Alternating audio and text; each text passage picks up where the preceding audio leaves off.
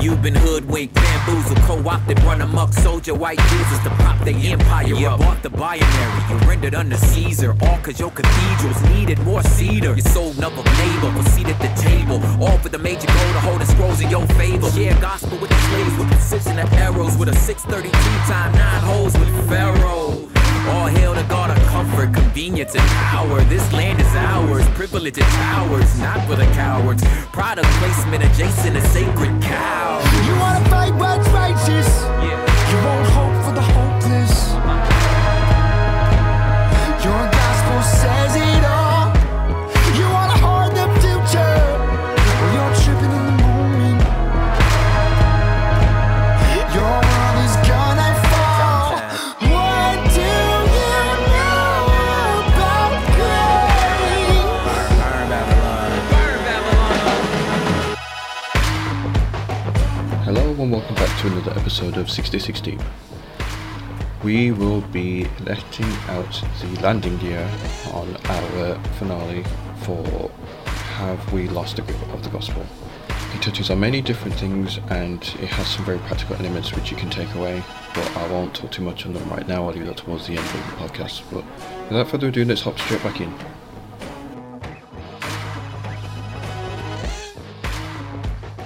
I guess this one's going to be a bit of an unusual one to go through, because I guess there's a... Oh, first let me try and see if this works. If this doesn't work, I apologise. If it does work... Oh, it does. Okay. Oh, there you are, hiding away. Honestly, no, this is a serious contraption that I've got going on. Yeah, I've had to buy all sorts. Well, I'd say all sorts. Or like very like cheap things that just to get it all the way. So there's wires hanging out everywhere that you can't see. My camera's on the other side of the room, and I'm hoping that I can see the wires on the verge of falling out. But I guess this won't be seen on the other end, so it's not too bad. But at least you can see reactions and stuff now. And if I fall asleep, because I have been on not a high volume of coffee, but a steady supply of coffee on the duration of the day, and now that it's finished, I can feel my body beginning to grind to a halt. So I promise I won't fall asleep, but if you do see me dip off, at least you'll have a cue visually to wake me back up again. We'll give you a prod. Please do. But yeah, that's going to be an interesting one, this one. Just because it's kind of developing continue on from everything we discussed in the last one. But I guess I want to say for myself, there has been a fair bit of stuff that's happened in between. Just that Evelyn has sent through a lot of material that I thought was quite interesting to look through. But then it's like the stuff she sent through is like, it's perfect because it's very very clear cut, very to the point. It hits the things that need to be hit when it comes to sharing the gospel. And I guess there's a few I've watched where you do see like there's a sharing the gospel, but obviously it's not just a conversation where it's just like, I'm going to tick off these boxes and then I'm done. There are questions that are asked in the midst of these encounters, which those who are witnessing to these guys have certainly the ones that I've listened to have a very good handle on dealing with those sorts of questions. I guess one of the first things I found interesting, I don't know whether I mentioned it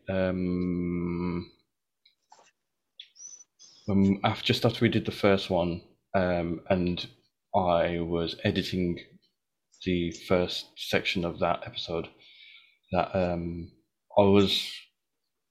don't usually watch The Illuminate, I'll be honest. Confession is good for the soul. So yeah, I don't usually watch The Illuminate. It doesn't really come across as something that's just, oh, you really need to watch. But I guess there's been two that I've watched up until this point. The first one was for different reasons, but I guess that's something we can touch on at a later stage. But conveniently, this one was to do with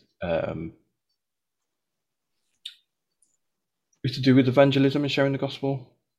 And while I was editing it, it was just very interesting. I don't know if anybody else had watched it, but there were certain things that they touched on that we were talking about as well, but specifically certain things that we had, or like at least I certainly had come to the conclusion that you don't do, or these things that you don't hold to when you're approaching these situations that are brought up then.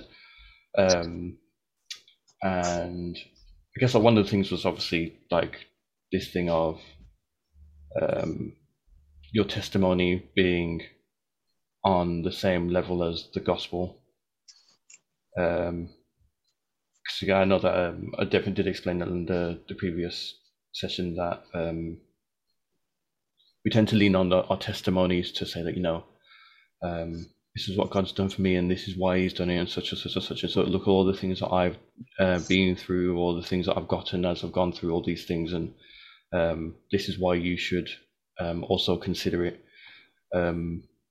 But then that sort of thing does not tick the boxes in terms of who this, like where this person stands with God at this present moment, what they need to be aware of when they do come to meet him, and the books are opened up on his life, and what has happened to stop it being a case where this person will be judged for everything that they've done outside of the righteousness of Christ and be given their wages, and what the cross has done in order to make it so that does not happen, and where that judgment has been placed. There seemed to be a lot of this focus on, oh, you know, this is the gospel. I guess like we've tried to, we have discussed as to what it is of in here as a group, and then I guess in like the WhatsApp messages as well. I guess, yeah, one of the questions was like, as much as we're trying to, like, we've actively made a step as to trying to work out whether we've got an entire grip on the gospel. And I certainly myself have been looking at what the implications of when we haven't got a grip on the gospel, how that then sends ripples into every other corner of our life, whether it be personal life, whether it be within the church family and things like that. From when I was listening to that Illuminate thing, I feel like it sounded almost as if they're on the seeking the same thing, but especially from the things that we had discussed, it felt as if we kind of need to slam the anchors on now to double check to see whether we really are all on the same page. Because I was talking to my wife about it, about some of the arguments that some people would have is like, oh, well, you know, so like Peter shared his testimony and Paul shared his testimony. I was like, okay, yes, they did. But you have to think about the context. They were apostles, so the first criteria of an apostle is they would have to have met Jesus in the flesh, walked with him, learned everything from him, and as they've been sent out, they'll have that alongside the gospel, and like the signs and wonders will follow them also to validate the office that Christ has given them. But then we aren't in the same boat, so we can't say that because it worked for them, it worked for us. It's slightly different, but oh, I see, Alfred, you got your hand up. Sorry. No, you're good. You're good, Reese. I'm listening to you, and I'm enjoying what's coming from your heart and your mouth and your heart. Yeah. So you know what you're saying there about because that is something that I've frequently said to people that their testimony is good, but there is also another testimony. There's my personal testimony. But there's also the testimony of the Lord, yeah, and the testimony of the Lord we would call it's the Scripture calls it the acts of God, the acts of the Lord, you know. And Brother Paramveer, on Sunday you spoke about a lot of those acts of the Lord. Those are enshrined in time and in experience and in nations' experience. how the acts of God has actually made an indelible stamp upon the history of nations. So, you know, so like the Egyptians, the Canaanites, and the rest, the Babylonians, the Persians, and the Greeks and the Romans, the acts of God has made an indelible stamp on them that you can refer to without any kind of was there some emotion in it? Because a lot of people's personal testimony, as I said to Sister Evelyn when in some conversation we have, a lot of our testimonies are full of emotions, and that distorts what has God really done. So, but here's a thing I would pose to you when we go back to the gospel then, and you were rightly, I believe, suggesting that the apostles are a little bit different from us, and you know, and me and you and anybody using the apostles and the prophets as a point of reference is absolutely perfect, because God, you know, they didn't become reference. A reference is something that you relate to as kind of a standard, a kind of a barometer, a kind of a yardstick that you can refer to and know that you're measuring something properly. So if you use, you know, so for example, the apostles, as you rightly said, Reese, they have been tried by the Almighty God and tested and proved worthy to become references for us. Hence, you hear when the apostles are talking about when they go out and they preach, they say they follow whose doctrine? The apostles' doctrine. That's how tried and tested they became. That their gospel, their doctrine became inseparable from the doctrine of the Almighty God, because it was the doctrine of the Almighty God. But the apostles were the ones whom God used to usher those doctrines and their explanation of those doctrines out to the rest of the world and the rest of the Christian world and the whole world. So, in concluding, let me just make a kind of a strange statement that I'm going to make to you. You know, so we are living, and today we are as happy as a bee and as a butterfly, and tomorrow we are as confused and as discouraged and as apathetic as you can ever be. That's not a gospel that you want anybody to refer to draw their reference from, you know, because that's not proven and it's not tested. People are still, God not choosing to use me as part of the gospel. The gospel is done and settled. The gospel is finished. So the point I'm going to make, and I'm going to use something, but I'm qualified, because sometimes I make some dramatic statement and it needs to be qualified. Otherwise, people go away and thinking that either I'm mad or something. So the gospel is dead. The gospel is dead. The gospel is dead. You know, in other words, when I say it's dead, I just literally mean it's immutable. It cannot change from what it is. It's dead. It's settled. It's engraved in stone. It cannot be added to or changed. It is dead. And I use the term dead in the sense that in language and literature, we talk about dead languages like ancient Greek, ancient Latin and Greek and ancient Hebrew. Those are dead languages. And you know what's beautiful about those dead languages? They do not change.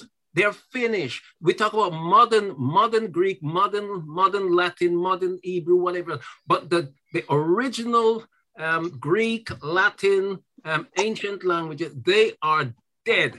And being dead means that they are immutable. They don't change. So people use them for references. And if we got some scientists in here, which I know we have, so because they are dead and immutable, we as references for science, for example. So you want to name, so for example, at first when we had this coronavirus kind of a thing going on in the world, nations and people got personal. And when you get personal, you know, you become emotional, and we don't know what the truth is anymore. We don't know what we're really talking about when we get personal and emotional. So what they started to do is to label the coronavirus, the Indian one. They tried to embarrass the Indians by calling it Indian virus, right? And then there was one, the Chinese virus, and the other one, the African virus, you know, because they're trying to label countries. It's become personal. But then when the science began to come back into it a little bit, they changed their mind. The Indian one is now called the Delta. You know, that is immutable.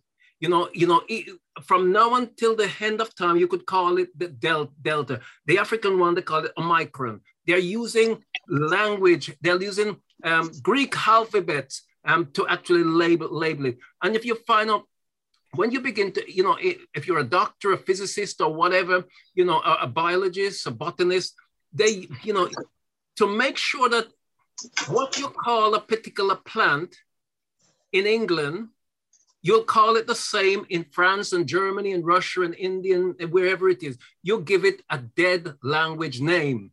You know, and Brother Parmvir could help me with some of the names, well, you know, because it's dead. So the point I'm actually making here in a long way, just like how, so maybe language become a point of reference. You use it for modern things to refer to the ancient language. So the gospel is dead. It is settled. It's sealed. It's done and dusted.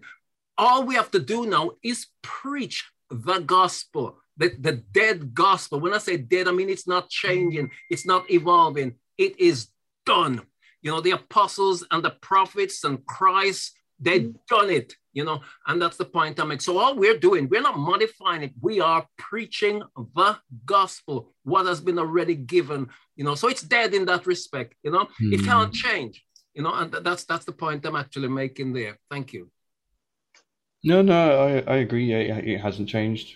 But I guess we are seeing how. And Reese, I say, sorry to cut again. I say that really because of, and forgive me. Sometimes we got to be blunt with some of the people that you know, say some of the things that they say, because they're not only saying it out of ignorance, they're saying it out of arrogance as well. You know, when a man or a woman believe that they can use themselves as reference for the gospel, you know, it is not only childish, it just shows and demonstrates their immaturity. None of us, we were, you know, God selected, you know, the apostles, they weren't just men that just found Jesus. Jesus sought them out. You know, the prophets, they weren't men that I want to be a prophet. No, God sought them out. He engineered them, if you like. You know, he put them into circumstances to prove, to test them, and they came out like silver or gold, tried in the furnace of the earth, you know, tested so that they can be used as references for us. Whatsoever things were written aforetime, they were written for our learning, that we now should through comfort and hope of the scripture should find some security. Yes. You know, so sometimes for the reason, sometimes some people might think me a little bit abrasive. I'm not. I'm a loving person. I'm compassionate. I'm trained counselor, and I understand that. You know, you empathize. You understand where people are coming from. But some of the foolishness that we do go on with needs to be sharply rebuked. Otherwise, it becomes entrenched and ingrained. And it goes on to another generation and another group of people. And people end up preaching, as we are saying here, not the gospel, but another gospel, you know. And so some things do need to be rebuked very sharply and very swiftly. Otherwise, you know, it will become, it damages in the hand unless it is addressed pronto. And sometimes when people refuse to listen and to understand what's being said and therefore correct their foolishness, their error, their mistake, their misguided perception of things, when they literally hold on to it because it's me, because this is what I feel, those people need to be rebuked very sharply, you know. And I know we're in a age where people you believe that everything is nice and nice, you know, yeah, there are times for that. But when it comes to the gospel, we can't pussyfoot about it. We can't go ginger and lightly. It needs to be roped in very, very quickly and very swiftly. And that is part of, I would suggest, part of our failings. We try to be too nice with everything, until people don't even know whether you're rebuking them, whether you're correcting them, or whether you're having a laugh with them. So we need to be very careful. And Jesus was no mean. He was no mean rebuker. He rebuked sharply when things, and the apostles, they were no mean rebukers. They rebuke very, very quickly and swiftly, and no mincing. People knew when they were preaching false doctrine and things like that, because they were made to understand very, very quickly and very strongly by the apostles and Christ Jesus as well. Yeah, thank you. So have you got something to add, Pranveer, or? Yes, I had some thoughts actually that were going through my mind when, go ahead. When both of you were discussing that. The first thought is, when people reference themselves, this is referred to as anecdotal evidence, yeah? Meaning that they're giving their personal experience. Mm-hmm. And anecdotal evidence is dangerous because it's from the person's perspective. Mm-hmm. So it's not like, as Pastor Alfred said, it's not the true gospel. You can't have different frames of reference. There is only one frame of reference, which is the Word of God. Mm-hmm. My major concern was with the people that are using testimonies above and beyond what the preaching of the cross is. This is quite concerning because Paul says, if you notice, Paul talks about the preaching of the cross, and he talks about why the Judaizers would not involve themselves with the preaching of the cross, because they would have to suffer. And I question myself, where is this coming from? It's coming from the comfortable zones of false preachers, the ones who use psychology and worldly philosophies and wisdom to try and override the gospel. I have a scripture from Paul. He says, we don't use words of wisdom of words.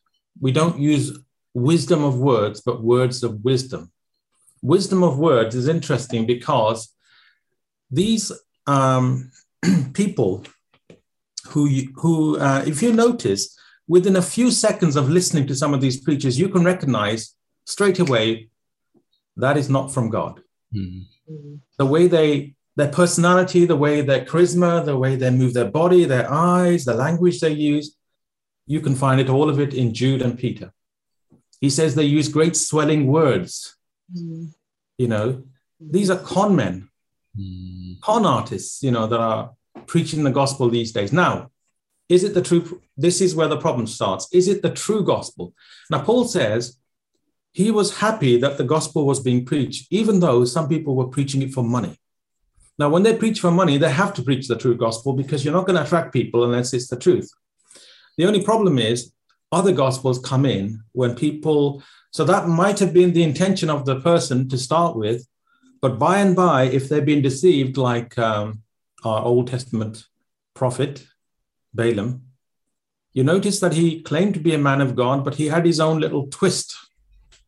The man who fell into a trance and saw what was going on, he was adding his own flavor to the inspiration of the Spirit. He actually overrode and put his own stamp on top of the prophecy to say, it's my prophecy. He elevated himself before God. God gave him a word.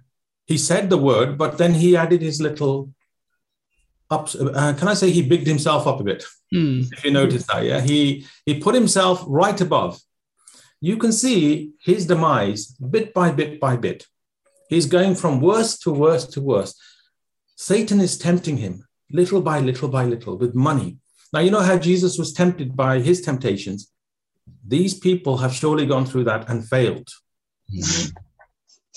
So when the Satan tries to, when he offered our Lord the kingdoms of this world, what do you think these TV evangelists are doing? They're reaching the world, but they're building their own empires in it.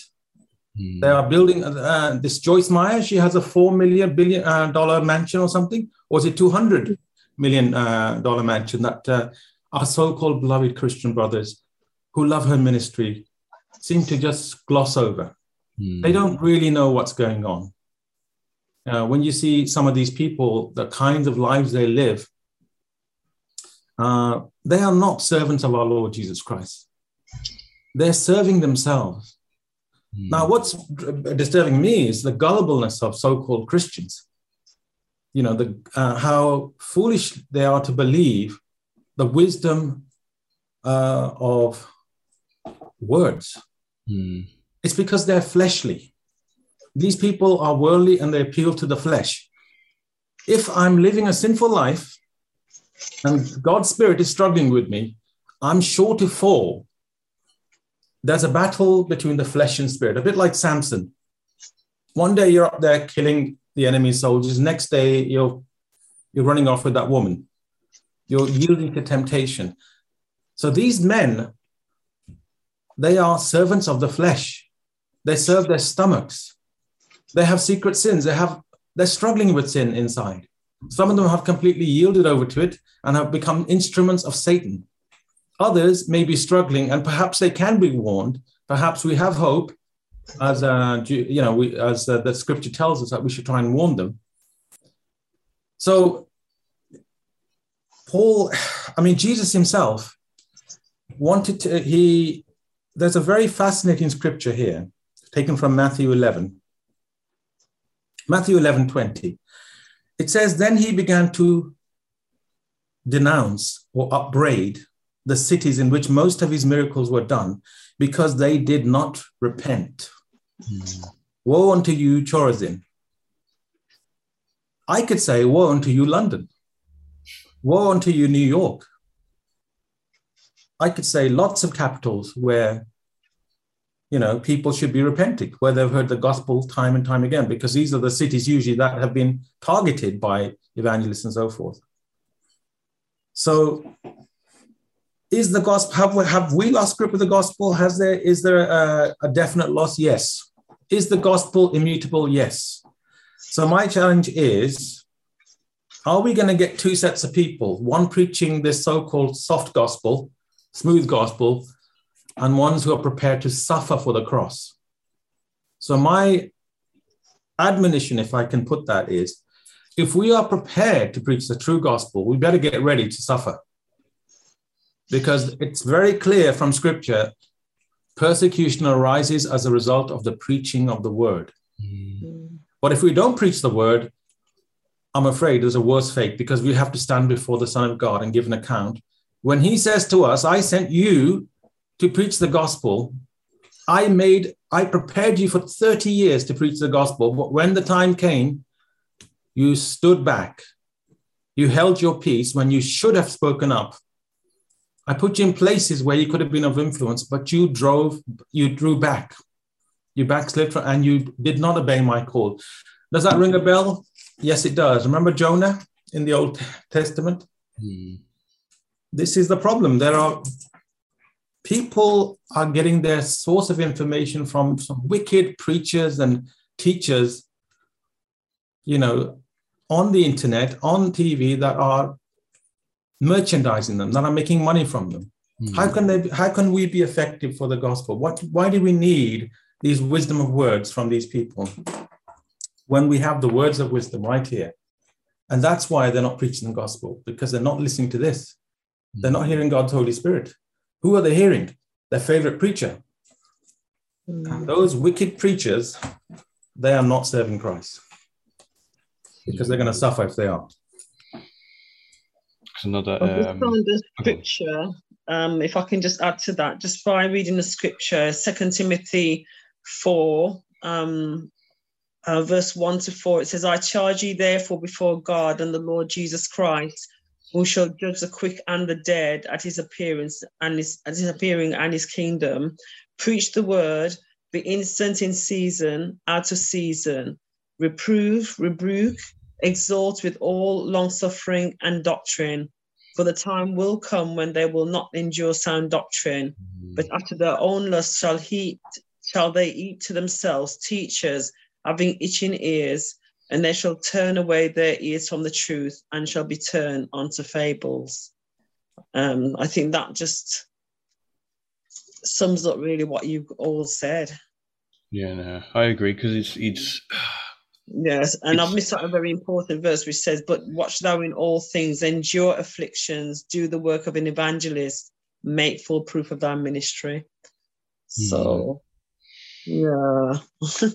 No, I agree, because it's something I've definitely noticed on social media. So the podcast has got like an Instagram page where things do get posted, and it's like very, very deep theological stuff that can very much help believers, and things that they haven't thought about, and like references to like, oh, okay, well, the Bible says this, have you considered it in this context, and then such and such. But then it's interesting that when you put things like that out, then you have other pages that are doing very similar things, and it's very much with like inside the organization that are doing a similar thing, but the people that they're referencing are people who I would consider unsavory and essentially like false teachers and false preachers. So it's just like, hold on, I'm sitting here and I've already, it's been probably like 15 seconds, and I've already realized that I don't like where this person's going with these scriptures and what the things they're saying, or maybe not even reference the scripture altogether. But these things are just being sent out because, it makes my heart feel warm and things like that. So after, I don't know whether you guys had heard about the illustration that went bad and then went very viral via Michael Todd, where he decided to reenact Jesus spitting into his hand and mix it with clay and putting it in the eyes of the blind man to heal him. He used it as an illustration to say, when God gives you a vision, things are going to get nasty. Taking it completely out of context. So he had his brother standing next to him, who was supposed to be, who was alluded to being his brother standing next to him. So he spat in his hand, again, snorting something, spat in his hand, swirls it around in his hand, says his little piece saying, so God, you're trying to tell me that I've just bought this new car and you want me to say, I want to go back in the hoopty? It's like, when God gives you a vision, things are going to get nasty. And then he just puts it all over his supposed brother's face, and everyone's going like, oh, in the audience. It's like, when God's doing it, that's the sort of response that they had back then. It's just like, you're taking this out of context. But like, I've been watching this guy for ages, and there's several Christian pages that are reposting his other work. So it's just like, God wants this for you, and when they're trying to explain stuff using all these illustrations and things, it's just like, okay. So in one of them, like, it got to a point where someone posted something about Stephen Furtick, and I've been in the back of my mind, it's like, I'm hearing the same scripture. So I made a stance on one of them that same week. It's just like from us here doing this thing, you are not going to see things from these guys, and I named them. So you're talking like Stephen Furtick, you're talking about like Joel Osteen, you're talking about the T.D. Jakes, you're talking about the Michael Todds, the Todd Whites, the Priscilla Shirers, Paula White, the Beth Moores, the Joyce Mayers, because we don't need party tricks, we need just sound doctrine. And then I quoted the exact same scripture at the end, because God's word doesn't need party tricks. And then after that, it's almost as if there was like a line drawn in the sand, and the amount of stuff that had just come from these guys now being promoted by like inside and outside, it's just like the people that are on the internet who are calling these guys out are being branded as mere heresy hunters. Also, you're making a ministry just like calling out stuff, and you're not trying to build the church up. But then it's just like, well, where's your discernment? Where is your discernment? Why is it that like everything is just like, I just want stuff that makes me feel good? Okay, how does that work? when you stand in front of God, and it's just like you begin to see where, like I mentioned in the past, where these certain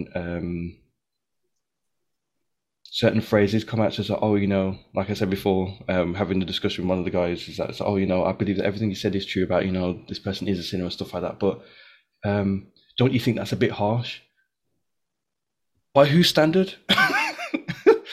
By whose standard? If that's what God calls us, I have to accept it. But if you think there's more to it than that, and then you look and you observe as to who these people are in their private time turning to, it's the very same people that we've decided we're going to draw the line, and we've been saying, these are the things that we need to avoid.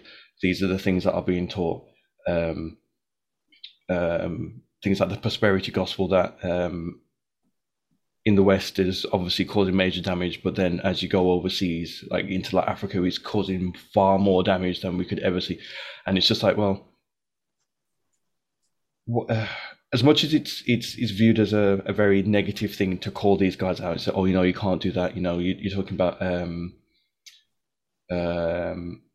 people that don't touch like the Lord's anointed and things like that. It's just like, I think you might be taking this a bit too far, or the token thing, and it's getting to the point where it's annoying me now.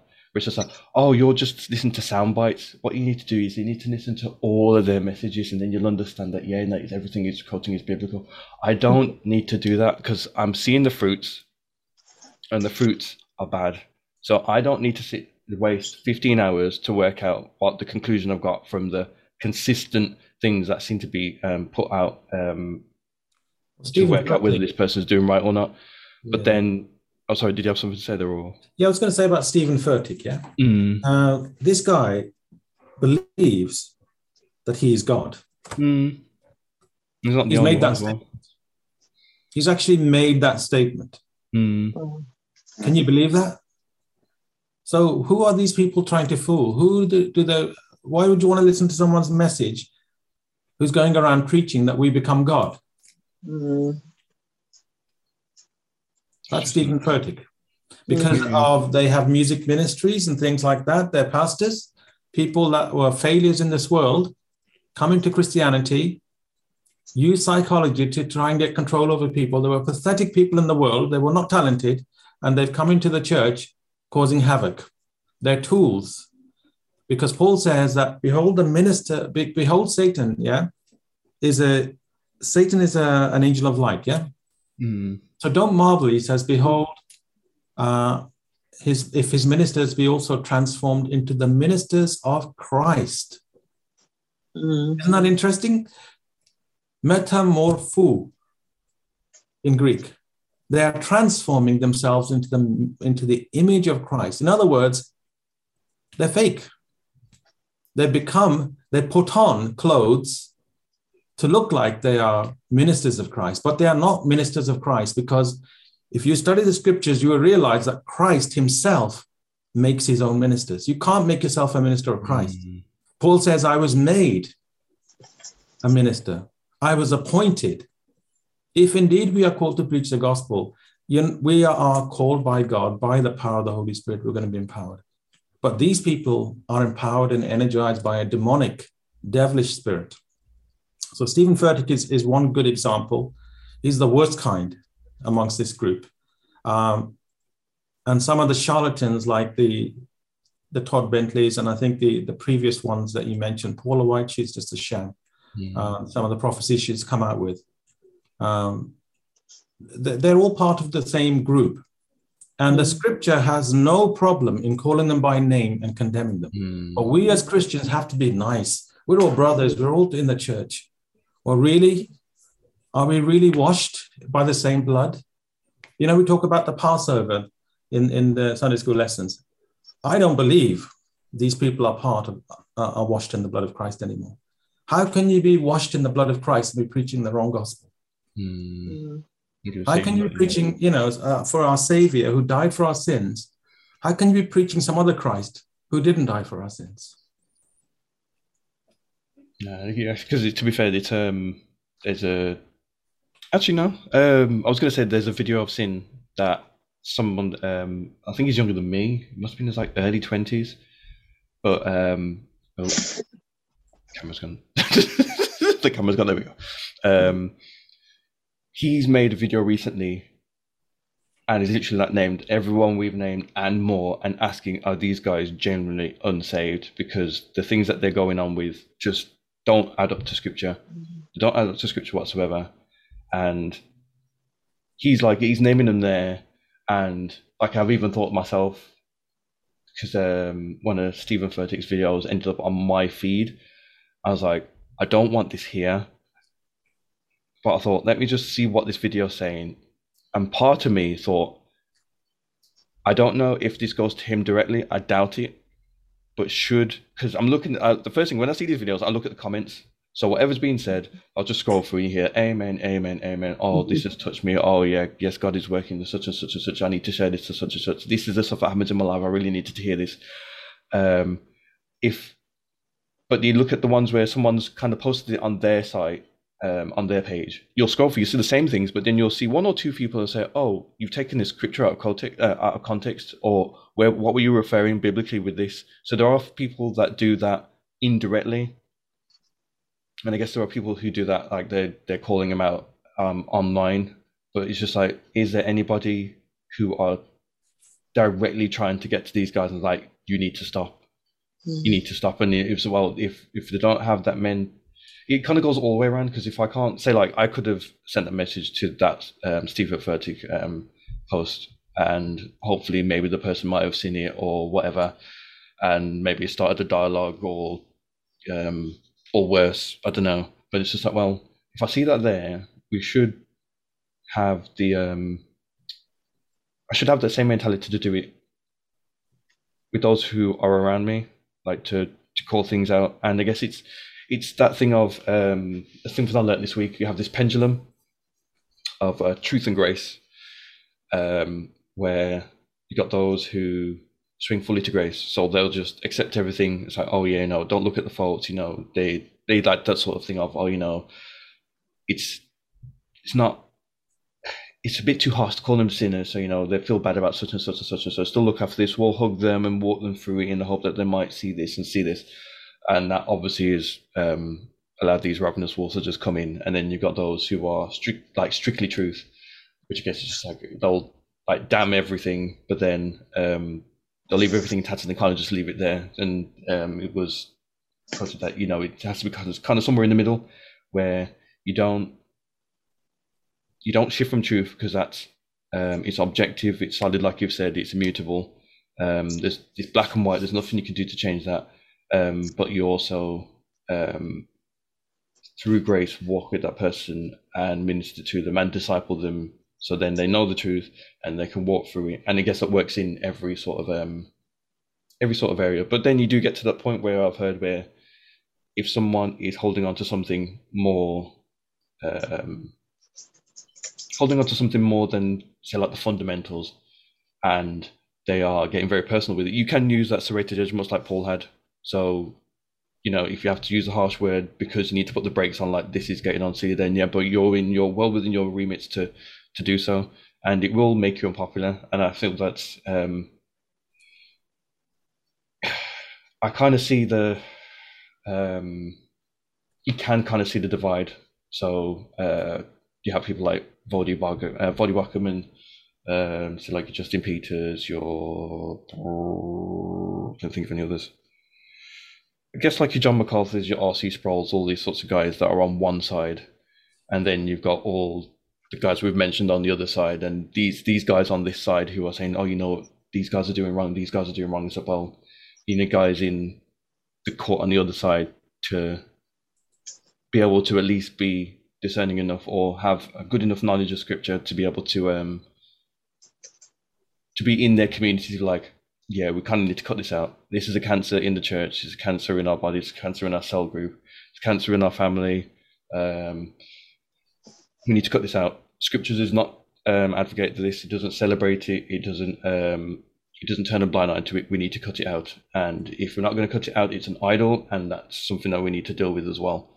But it just seemed to be this very self-orientated, postmodern sort of, this is truth for me, and and you can have your truth and this could be my truth. You know, we can be friends, but we don't necessarily have to have a full grappling of an understanding of truth. We don't necessarily need to study the Bible to work out what's true. We just essentially go with how we feel and make it rather subjective. But I will show the video that Evelyn sent us, because I think it is quite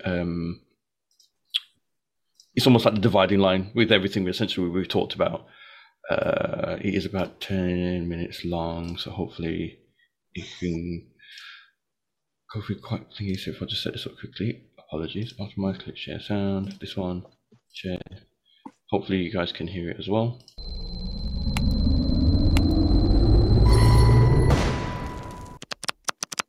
How dare you! And this is not some cult, this is us! Stop it! As a college student, I was taught to share the gospel using the 4 spiritual laws, which began with, God loves you and has a wonderful plan for your life. However, there is a serious problem with presenting the gospel in this way. Walk up to someone and says, God loves you and has a wonderful plan for your life. Can you imagine telling that to an American? Sir, God loves you and has a wonderful plan for your life. What? God loves me? Oh, that's great, because I love me too. Oh, this is wonderful. And God's got a wonderful plan. I got a wonderful plan for my life too. And if I accept Him into my life, I'll have my best life now. This is absolutely wonderful. That is not biblical evangelism. Most gospel presentations today start with and focus on God's love in a way that either leaves out or de-emphasizes the importance of God's wrath against sin. God will never love you any more than He loves you right now. Instead, our gospel presentation should begin with an explanation of who God is and what it means that God is holy. Let me give you something in its place. God comes to Moses and He says this, the Lord God, compassionate and gracious, slow to anger and abounding in loving kindness and truth, who keeps loving kindness for thousands, who forgives iniquity, transgression, and sin, yet He will by no means leave the guilty unpunished. The reaction of Moses. Moses made haste to bow low toward the earth and worship. Evangelism begins with the nature of God. Who is God? Can a man recognize anything about his sin if he hath not a standard with which to compare himself? If we tell him nothing but trivial things about God that tickle the carnal mind, will he ever be brought to genuine repentance and faith? We do not begin with God loves you and has a wonderful plan. We begin with a discourse of the full counsel of who God is. Oftentimes, sin is completely left out of the gospel presentation and invitation. You don't have to remind people they're sinners. They know. You don't have to remind people they fall short not only of God, but of who they would want to be themselves. And when sin is mentioned, it's not treated with the seriousness it deserves. Just say, Lord Jesus, I repent of my sins. Come into my heart. I make you my Lord and Savior. If you prayed that simple prayer, we believe you got born again. A proper understanding of the seriousness of sin is an essential part of any real gospel presentation. After that, we have exploratory questions. Hey, you know you're a sinner, don't you? That's like a few years ago, my mother died of cancer. It's like the doctor walking in on the day and say, hey, Barb, you know you got cancer, don't you? We treat it so superficially. No weight, nothing solemn. Sir, there is a terrible malady upon you and a judgment coming. The question is not, do you know you are a sinner? The question is the Holy Spirit so at work in your heart through the preaching of the gospel that a change has been wrought so that the sin you once loved, you now hate? And the sin you once desired to embrace, you're wanting to run from it as though you were running from a dragon. I remember being asked in Vacation Bible School, do you want to go to heaven?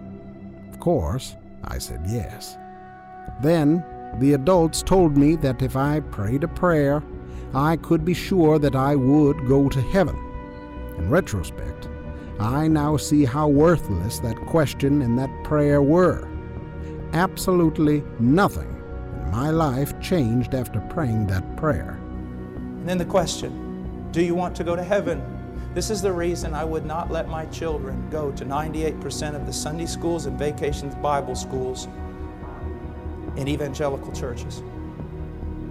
Because some well-meaning person stands up and says, isn't Jesus wonderful, after showing the Jesus film? Yes.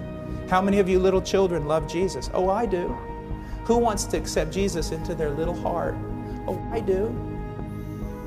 Would you like to go to heaven?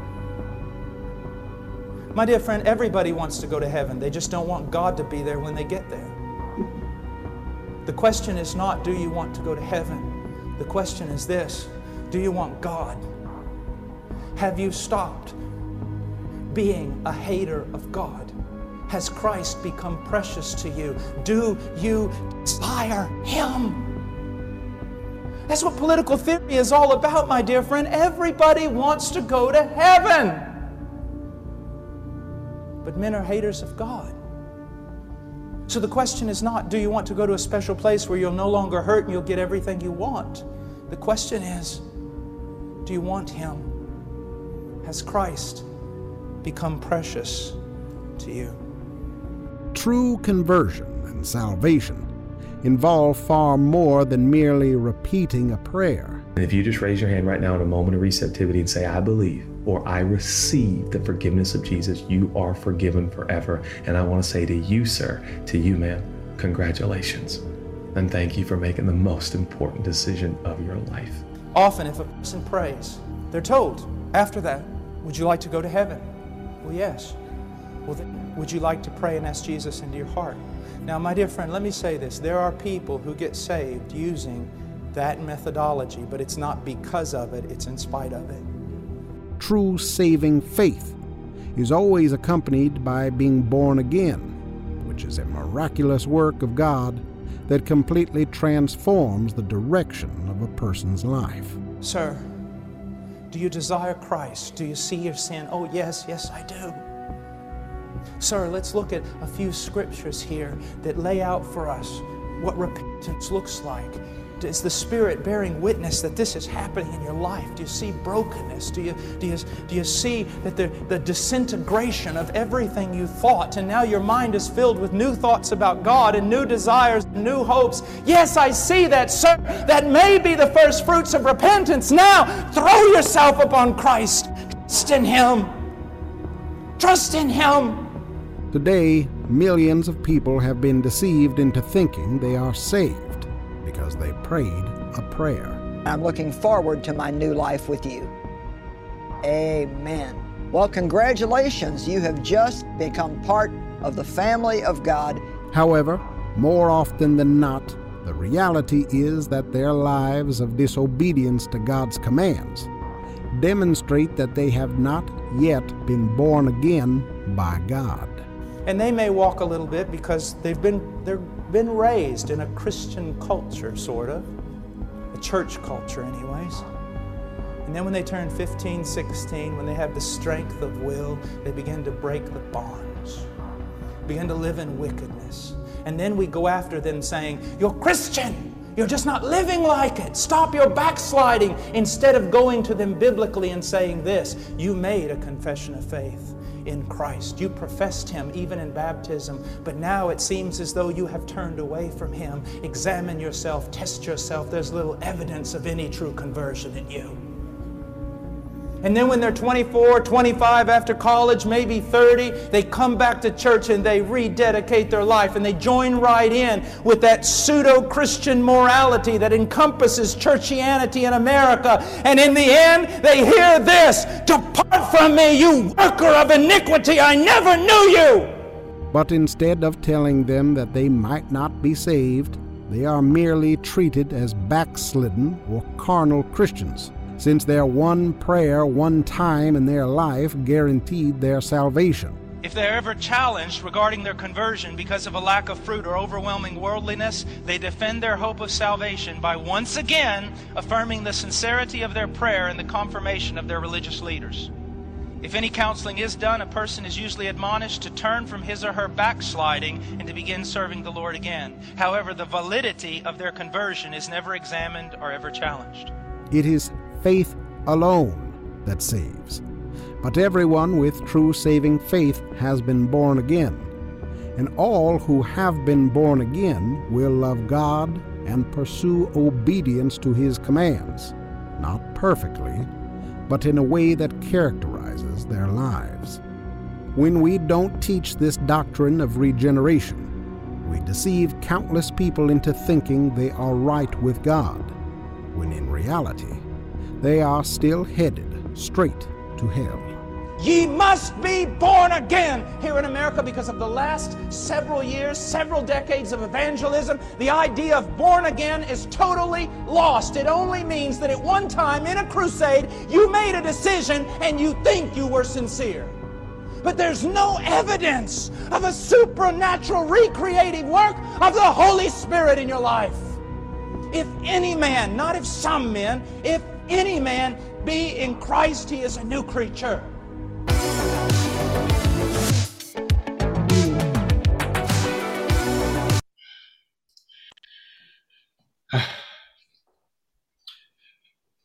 I think that probably touches on a fair few things that we've already discussed, but it also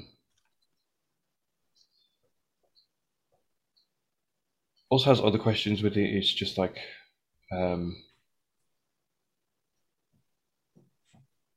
yeah, kind of like how we've mentioned before, like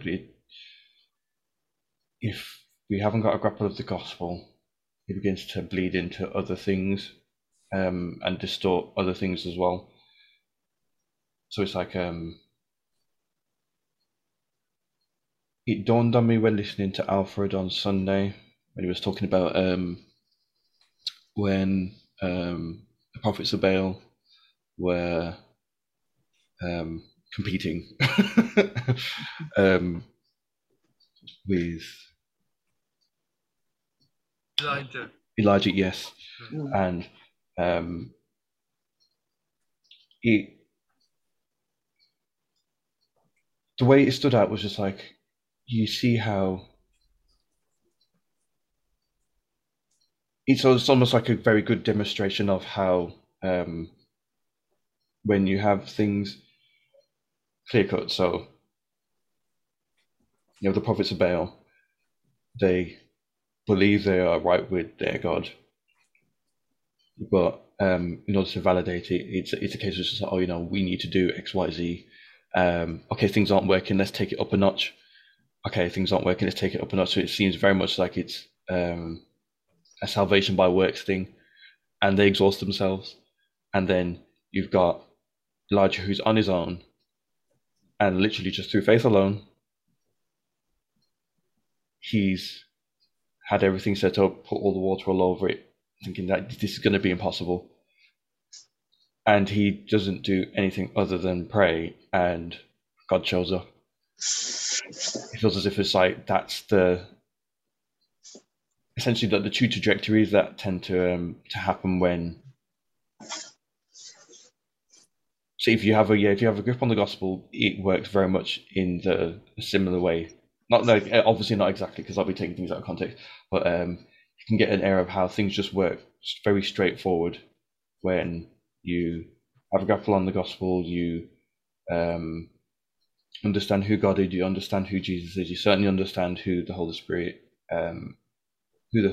is, and how they all work together, what their end goal is, how they work through salvation, all those sorts of things.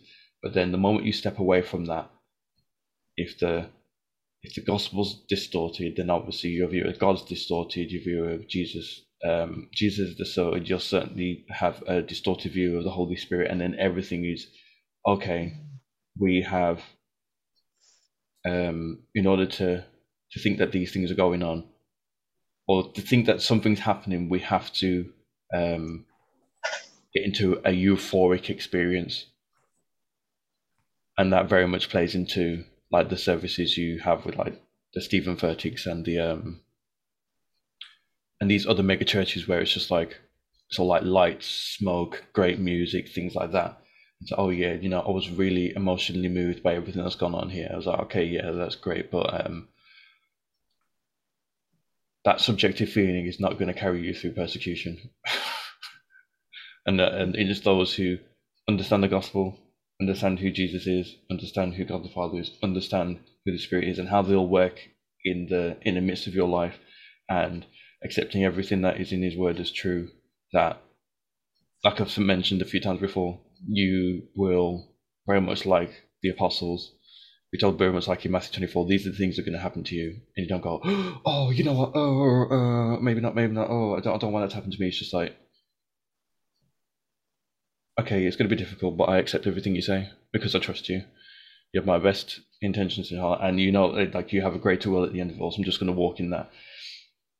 And it's yeah, it's just a little unnerving,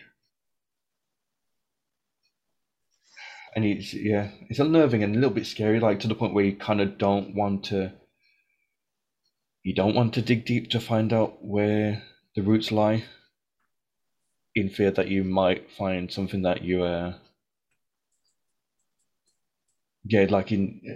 rather think that, you know, we are all on the same page.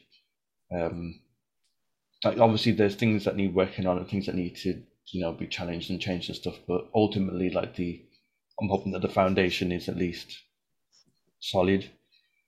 But like, the more you dig in, the more you hear things, the more questions you ask, the way that things are phrased, the references that people make, the things that people hold dear, you begin to wonder that, like, well, yes, you've already said, like, parameters, like, have we lost grip on the gospel? Yes. It's just like, how far does that go? I don't know. It's a little worrying, but oh, I see there's two hands up. I don't know whether, Alfred, you've had your hands up the entire time, or he was first. What, was I first? Yeah. You sure? I'm sure. I testify you would. I want to defer until ladies first. Okay. Yeah. It's just something that's occurred to me when you was talking about people's view of God. And if you don't get the right view of God, you can't get the right view of Jesus, and you can't get the right view of the Holy Spirit. And I have a friend, and a very sincere lady who is a Christian, but she always talked about God as, you know, this is Daddy, and ask Daddy, you know, and she'll sort of say, well, I just talk to him, you know, like he's my friend, kind of thing. And I do get what she's saying, but I struggle with it because sometimes, and I'm not saying that I'm holier than thou or anything, believe you me, it's not that, but sometimes even to say God, you know, I have to have that reverence. I find it difficult to call him, oh, well, you know, just say, well, I can just talk to him anyhow, and to even say Daddy and whatever. And people talk about, you know, Abba Father, and that means Daddy or whatever, and I get that too. But for me, you know, there needs to be a true holy reverence, which I think is missing from a lot of places, you know. And even when I hear people saying, oh, my OMG, it really gets to me, because the reverence that we hold for God doesn't seem to be there. And you know, I just picked up on what you said, Brother Reese. You know, if we don't get that right, then, you know, everything else, you know, it unfolds, and the foundation won't be solid. So yeah, I just thought I'd mention that. Thank you.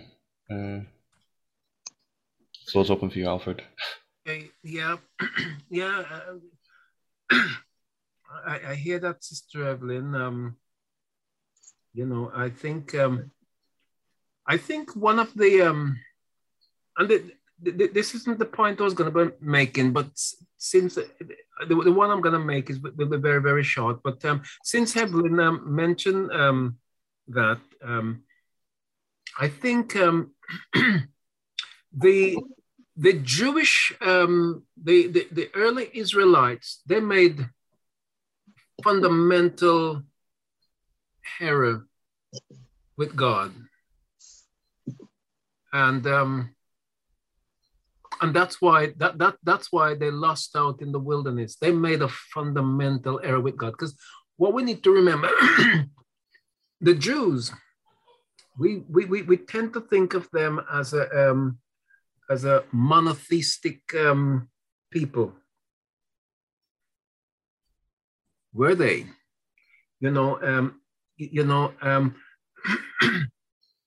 They were God. They weren't. But God would take them on a journey to make them see Him as the only God. And this monotheism or polytheism, Brother Parnvey, you addressed that very well on Sunday, because that was the Egyptians' problem, and that was the Canaanites' problem, and that was where Abraham was coming from as well. That was their problem, and when and they did. It was like they did the Jews to some extent. They believed, with the exception of the ones like the prophets and the David and the Isaiah and those prophets of God and those really holy men and women, they held to the one God. But the nation was easily swayed. If they lost a battle, they would be probably thinking that the other God beat them up, and things like that. But so that the point I'm making here is that the Israelites, they made some fundamental error with God. They thought that them and God were pals. They thought that they lacked that reverence for God, like the kind of reverence that people like Moses and Daniel and those people and Job, they held on to, and God warned them in the Psalm, I think it's probably Psalm 49. He says, I think it's Psalm 49, I'm not too sure. He says, "Thou thoughtest that I was altogether such a one as you." But he rebuked them and he said, "But I will come and I will rip you to pieces." Because that's God is saying, you think that I am like you. And that's when people started getting into this cozy, nonsensical mouth talk, because it's not a relationship talk. It's just a mouth firing of daddy, papa, all those kind of a nonsensical thing. It's not a real relationship. A real relationship with God is one of reverence, is one of acknowledgement of the awesomeness of God. Even if He's your father, you're still, we need to understand, being a father don't mean that it does. We make major mistake when we start to compare earthly father relationship with God the Father's relationship with us. It's not the same. God is sovereign.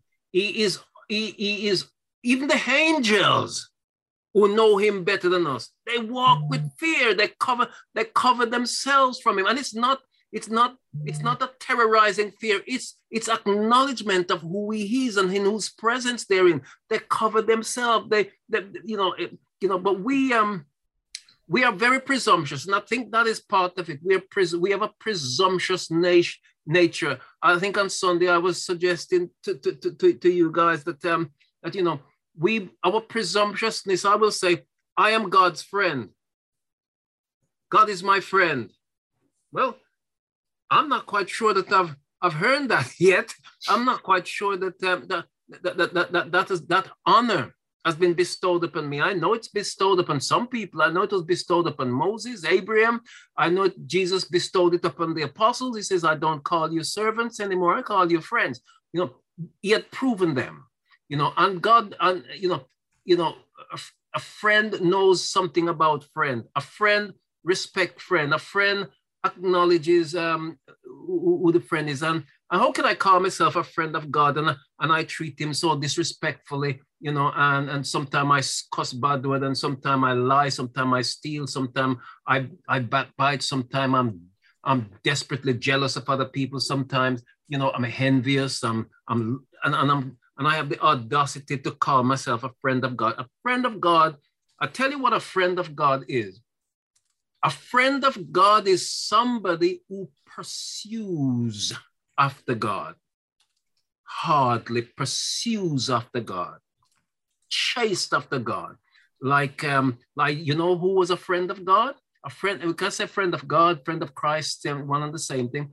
Mary and Martha and Lazarus, they were friends of God. They loved him. Mary loved Jesus. You know, the disciples loved him as well. They transcended from being just disciples and followers to friends. And you see their journey morphing until it becomes, you say, I don't call you servants anymore. I call you friend. There's a journey that they came into that arena. So yes, Sister Evelyn, you're dead right. But Brother Reese, the thing that I was gonna make mention of is you know, I mean, you say something, and I understand, and I kind of, you know, and it's not a contradiction, and neither is it something to be contradicted. It's just a perception, an analysis here. You know, because we say, are we on the same page? Well, I think, Reese, if you and I are walking together, and we are going on a journey together, we need to be on the same page. Yeah, we do need. If we're going into the den of iniquity, and we're I need your back, and I'm watching your back, and you watching my back. We need to be on the same page, you know. But I don't think, and it would be great if everybody was on the same page. But you have even ministers, even bishops, and then they ain't on the same page, you know. You have pastors, they're not on the same page. Evangelists, they're not on the same page, you know. So the members are not on the same page, you know.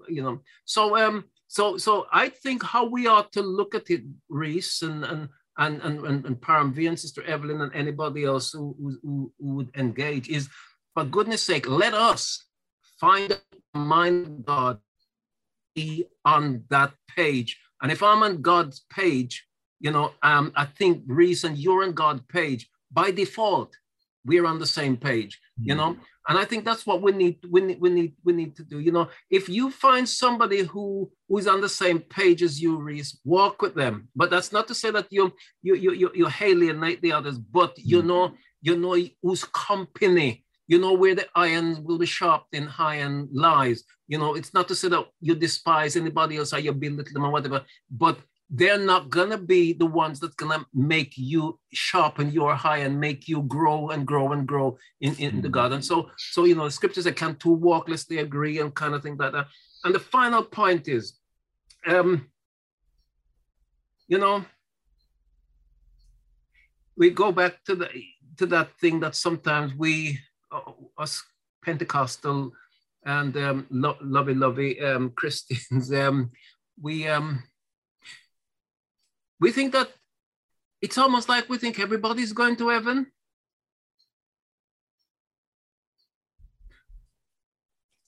But, you know, that's not a reality. And as a matter of fact, you know, the way that Jesus paints it to us, I want to say paint it, you know, I don't even like to use my own kind of a phrase, but the way that Jesus talks it to us, he says, it tells us the problem that we do face.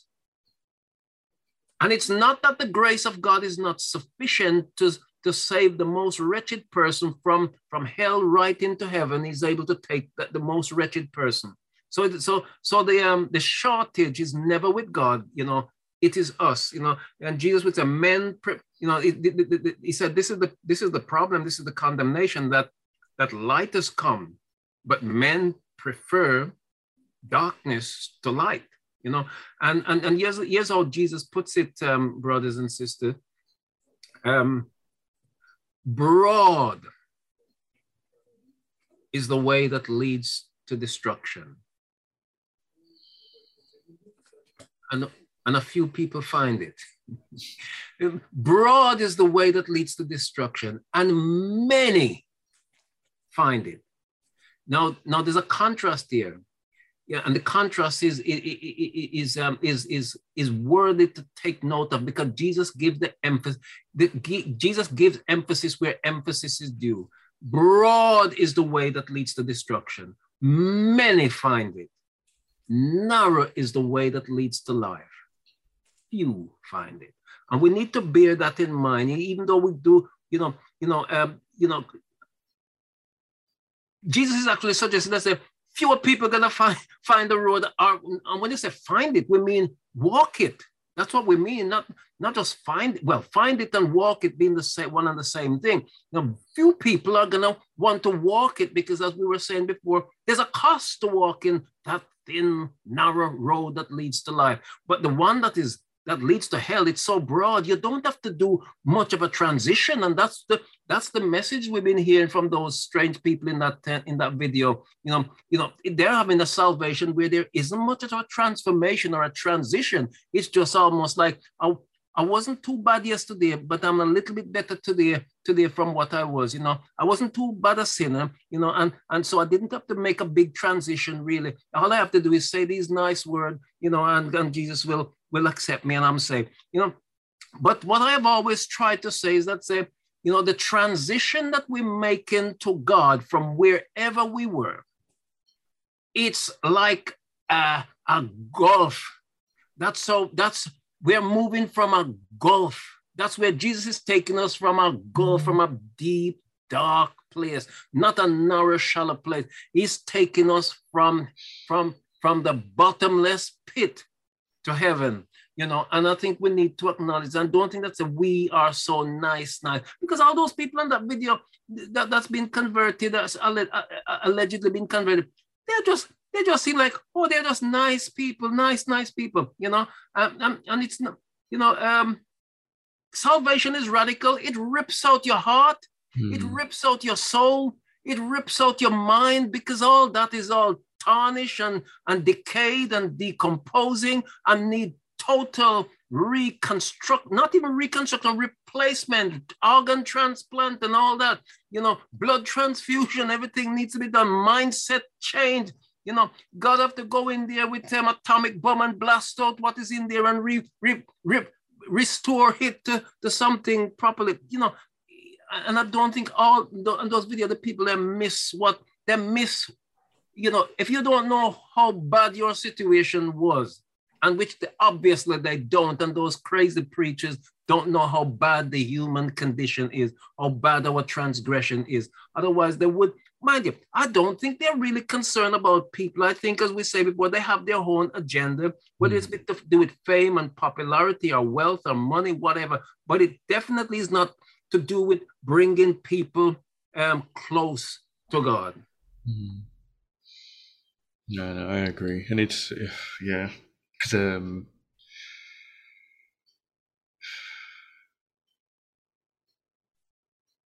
yeah, I don't even know where to take it to. Yeah, it's just like you pull on the thread and then you just end up everywhere. You just end up everywhere, and I don't even know where. I don't even know where you start, because we have to go back to the word. Yeah. It's personal, it's individual. But Jesus, if you notice when Jesus does his teaching, it's always personal, isn't it? But we don't like to see things personally. We like collective. Why isn't my church doing this? Why isn't my pastor saying this? The Bible doesn't give us that view, really, if you look carefully. Because Jesus says, behold, I stand at the door of your heart and knock. And that scripture can be used to say, well, it wasn't really knocking on the heart of the whole church, or it's individuals, isn't it? I am firmly convinced in the last year or so, the only reason why people lose out on salvation is because they love sin. I'm really coming to that conclusion now. I felt, we are struggling and trying our best and trying to help people. But if it's not working, something is clicking at the back of my mind, but maybe they love sin. Jesus said, all those who hate me love death. You know, I don't believe all of the things that are happening around us is any problem at all with all COVID and all stopping churches and all this and that persecution going on. Because really, I don't think any of these things have any power to stop a person who really wants to find God to find him. I think they have a different purpose. I don't think anybody, if God is reach people, he can certainly reach them up to hell or down to hell and up to heaven. Yeah. So there's nothing that can stop people from finding God. The problem is people are in the valley of decision. Do they really want to be saved? And this is what we're grappling with. We're not here to be worried about people, whether, you know, we're here just to preach. That's what we have to think about is don't worry about, well, these preachers here, this guy's here, this the church here, my pastor this, let's just do what God wants. The big picture is in his hands. I think we should just say, Lord, what can I do? Help me to speak sound words. Help me to stand up. Help me to preach the gospel. You called me. I'm going to make sure that I do what you've called me. I can't worry about what's going on in Christianity. That's God's job. Yeah.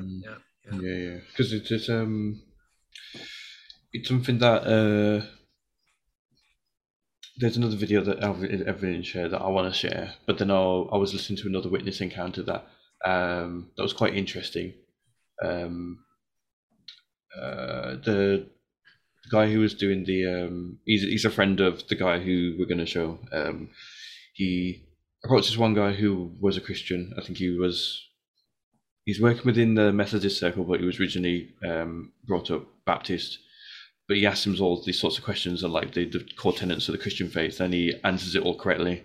It's quite clear, and he was quite proud of him. That, you know what, stay in the way. You know, you're doing really well. You know, you're holding on to the right things. That's great. And then he's gone to another Christian. So, so what? You know, so what if you like? You know, I want to go to heaven. What do I need to do? Is you know, you just need to be positive. You know. Not just try and do good things. He's like, oh, okay, that's interesting. So, and then he walks him through like the Mosaic law and all sorts of things, and just like, you know, these are the things that kind of like left him an ultimatum. Ultimately, would God send you to hell or to heaven? It's like, well, you know, I guess by the word it'd be hell, but by how I feel like he would send me to heaven because, you know, he understands that I mess up and I do this, but you know, he's forgiven and all this sorts of stuff, and it's just like,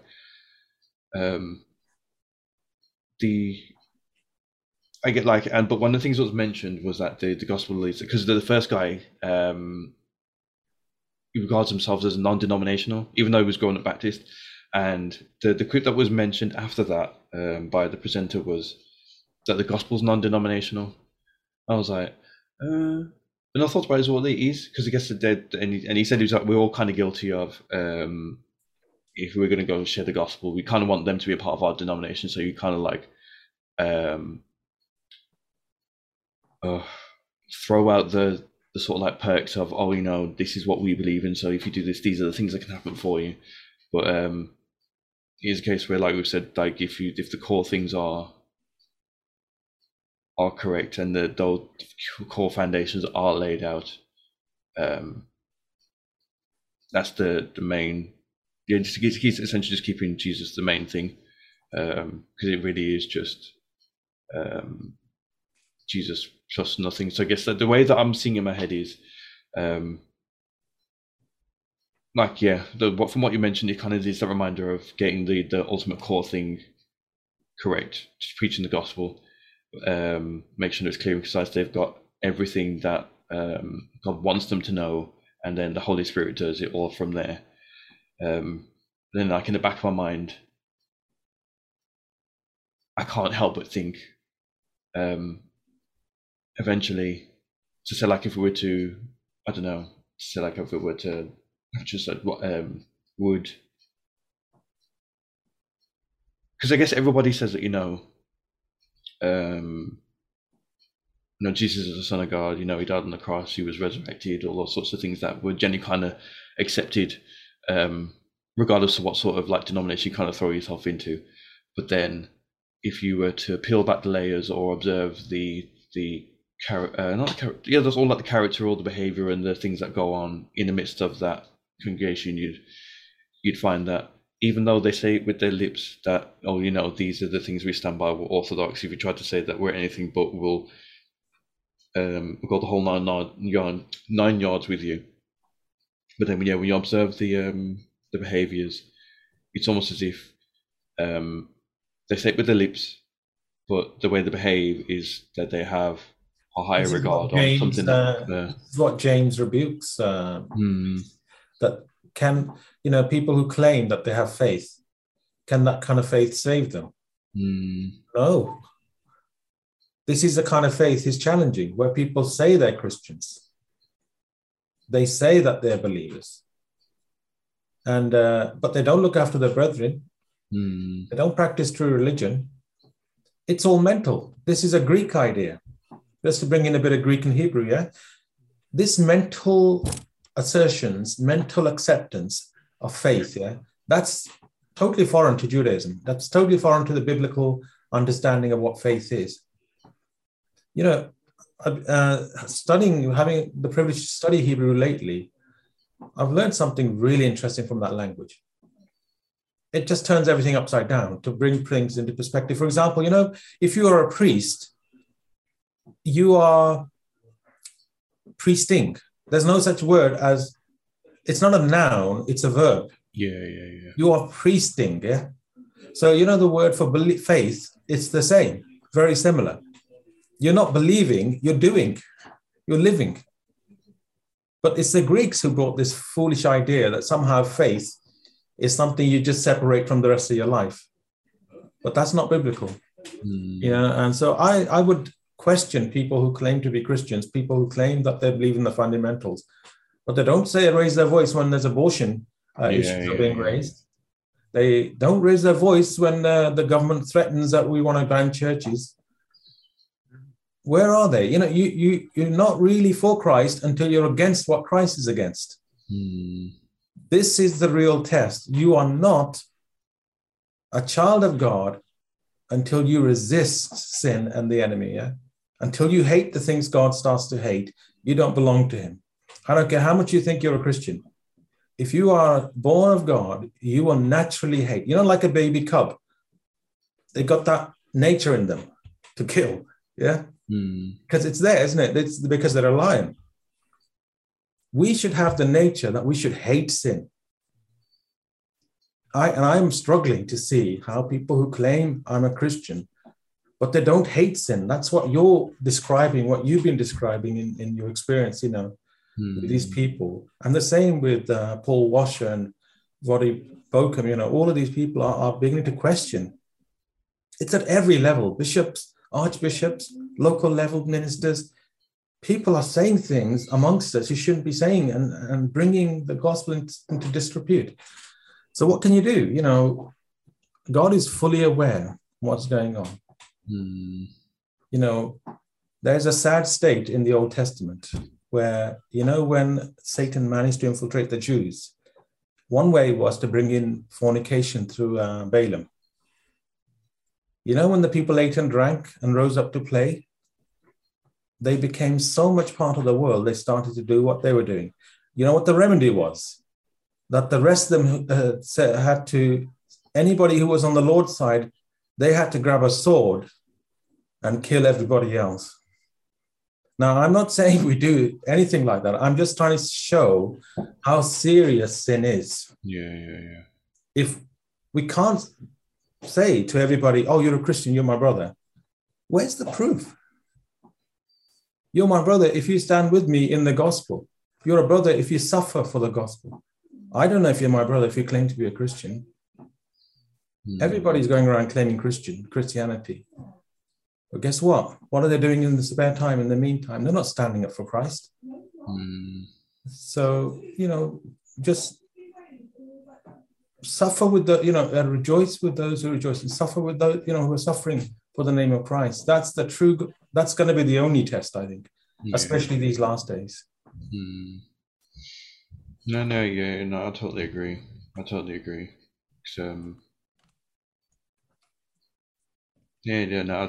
totally agree. He's kind of, I think once you cross that threshold, it's going to sound bad, but you begin to understand who the real ones are. And it's just like, yeah, I know that the people who you thought you could stand with before aren't going to be the ones that will walk through the fire with you. And it's not like a sort of like putting yourself on a pedestal sort of thing. But it kind of like saddens you. It's just like, you know what, I'm willing to go through this with you. And it's just like, yeah, but I regard this far more precious or as important. So, but this is everything we're supposed to be about. This is the thing that we were told, is promised. It's expected. Have the Holy Spirit within us. We have all the tools given to us to fulfill this.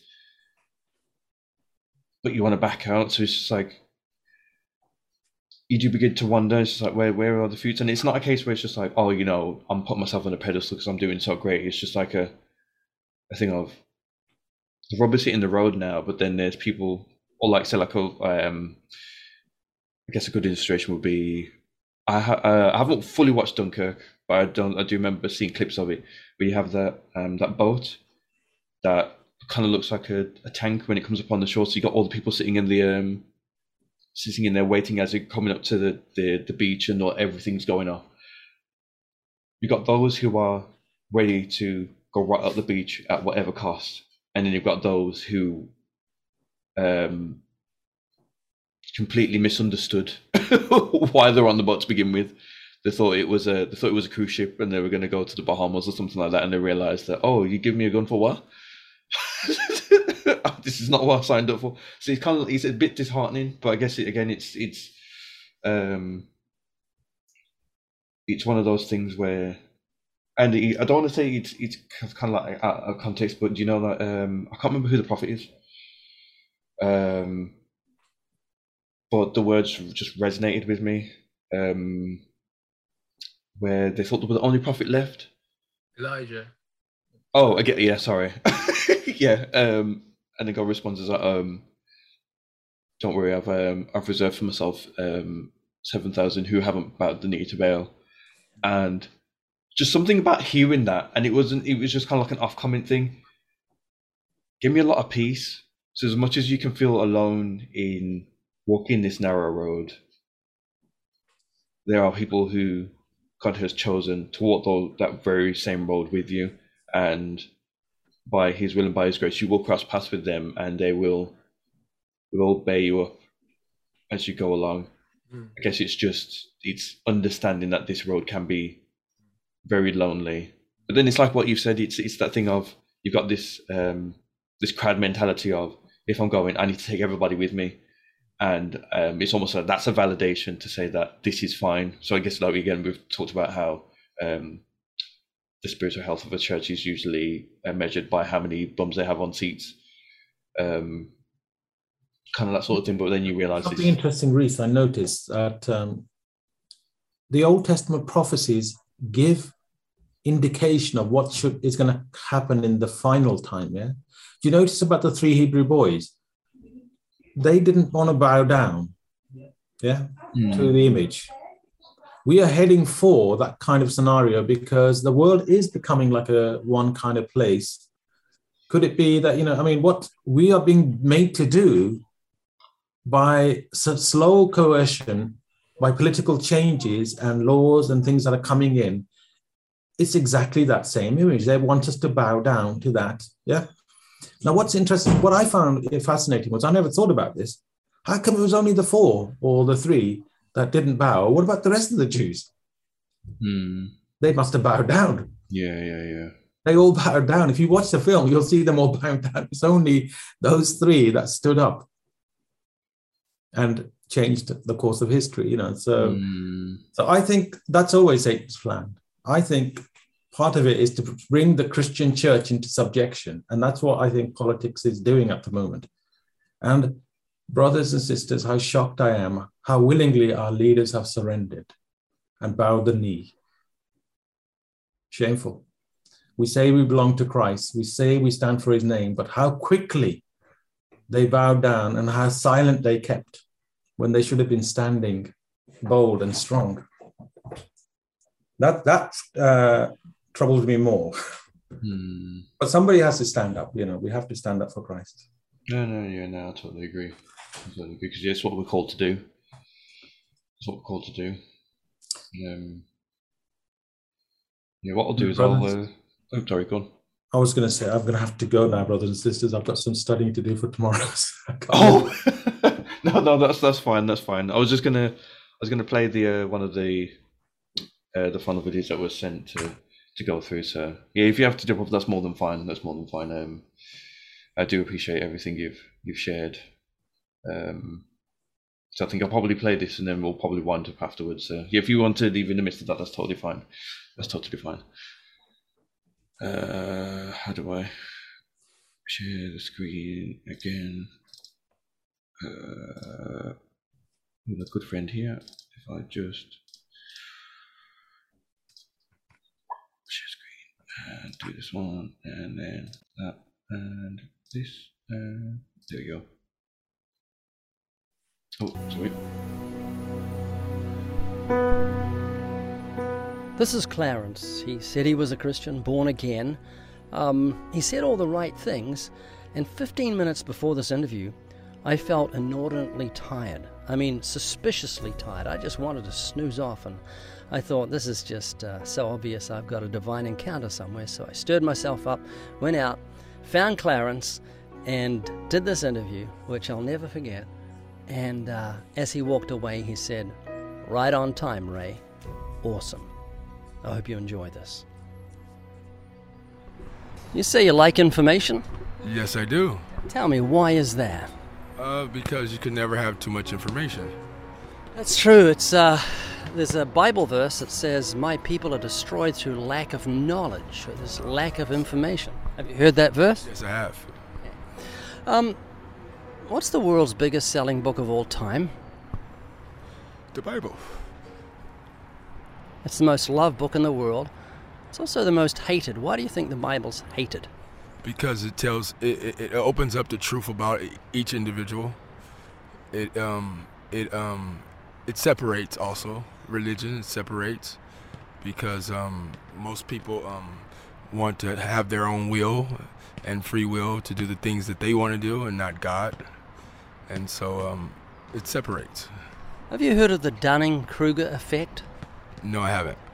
Yeah, two psychologists back in 1999 did a study and found that incompetent people always thought they were competent.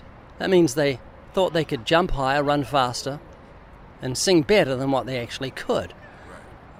All of us are subject to that. I remember I was back when I was about 13 years old. I thought I could sing pretty good, and I sung into a tape recorder, and I sung into a tape recorder, and I played it back, and I was horrified at how bad it was.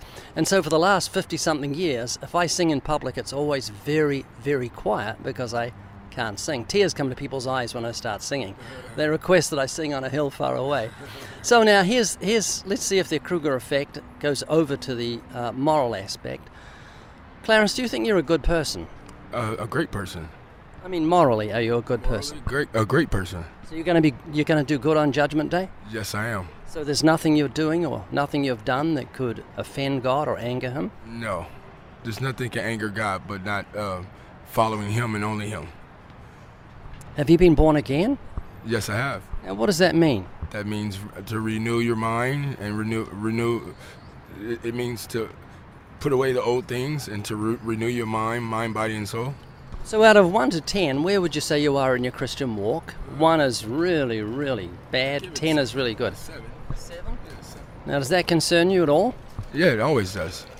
Yeah, because if I was going to jump out of a plane and you said, parachute on tight, 1 to 10, and I said 7, you'd say, hey, don't jump on a 7, you want to jump on a 10. So we're talking about your eternity. So we want to make your calling and election sure. So I'm going to see if I can dismantle the fact that you think you're a good person. Do you think I can change your mind? No. Okay.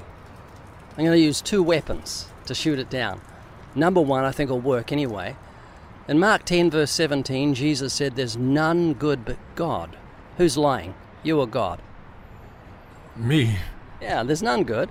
Bible makes that very clear. And that's because of the fact that good in God's book means moral excellence. Even means in the dictionary there's over 40 different definitions of good. Yeah, in the dictionary there's over 40 different definitions of the word good, and number one is moral excellence. And none of us are good in God's book. So when you got up this morning, did you look in the mirror? Yes, I did. And why did you do that? Because I wouldn't see my face. Yeah, you want to clean up before you go public. You know, puffy eyes, messy hair, whatever. And the mirror reveals what you are in truth. It doesn't lie to you. And then it sends you to the water to wash. So I'm going to turn the mirror on you so you can see yourself in truth.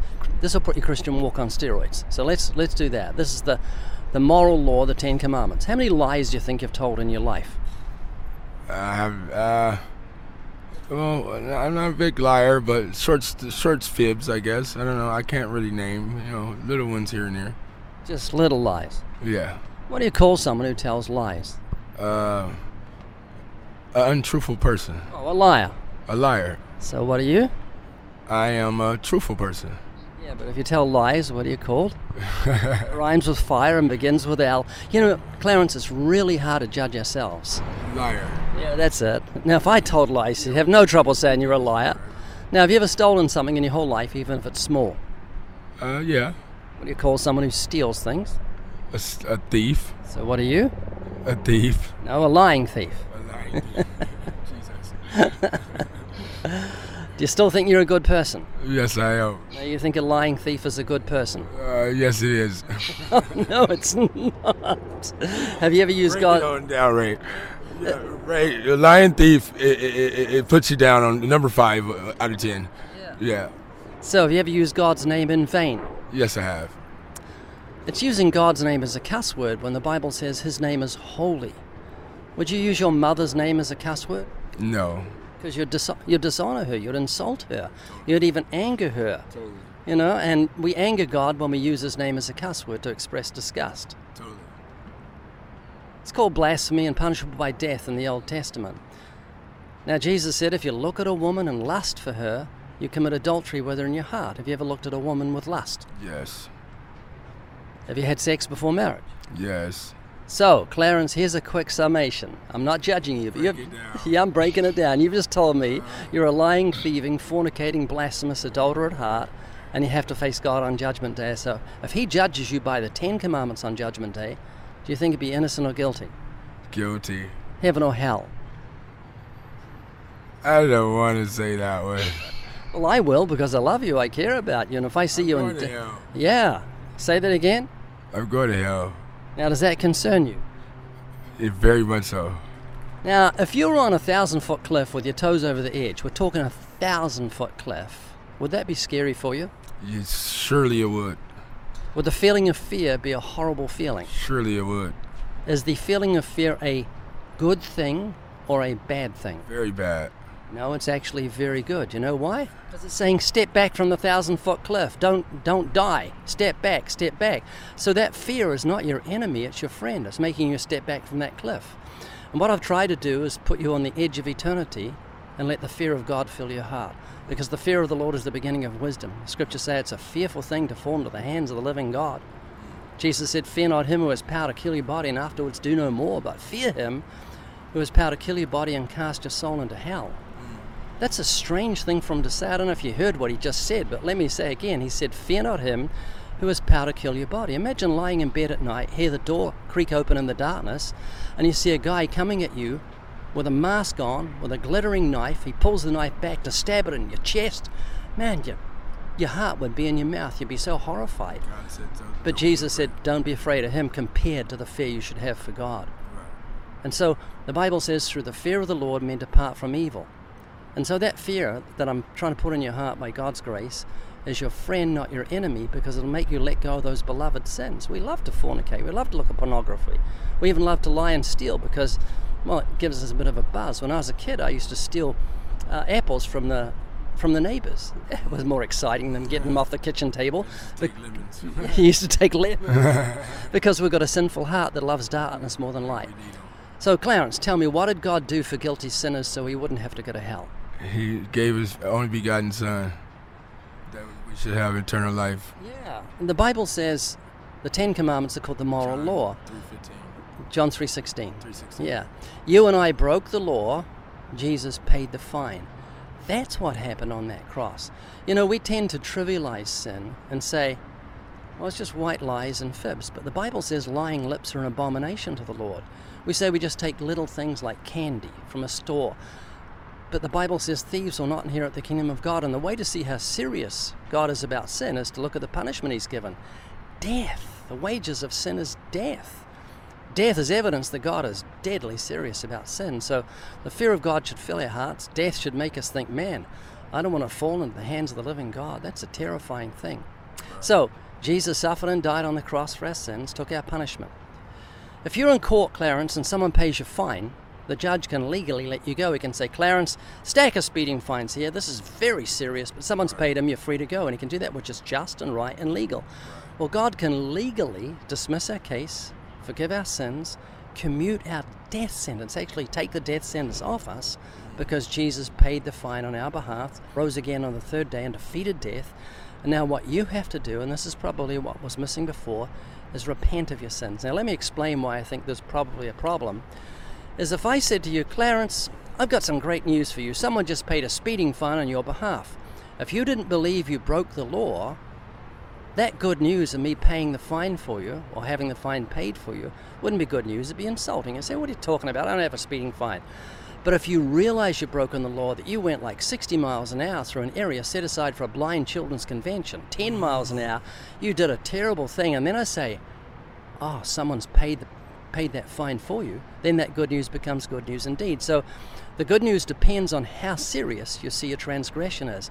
And if you see sin as being deadly serious, lying, stealing, using God's name as a cuss word, lusting after women, committing adultery in your heart, then the good news of the cross will make sense to you. You'll find a place of genuine sorrow, and then the Bible says godly sorrow works repentance. You'll be able to truly repent, let go of those sins because of the godly sorrow. That's the first thing. The second thing you must do to be saved is trust in Jesus like you trust a parachute. You don't just believe in a parachute, you put your faith into it. And when you have your faith in a parachute, you lose your fear. If you're going to jump without a parachute 10,000 feet, you'd be terrified. Someone gives you a parachute and you trust the parachute, you say, I'm safe. I'm going to land at 5 miles an hour on my feet instead of 120 miles an hour on my face.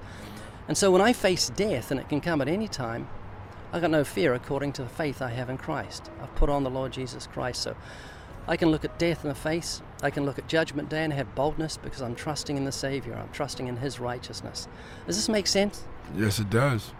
So, Clarence, if you were to die today and God gave you justice, despite your intellectual belief and knowing so much truth, you'd end up in hell. There are two things you must do to be saved. You must repent and trust alone in Jesus.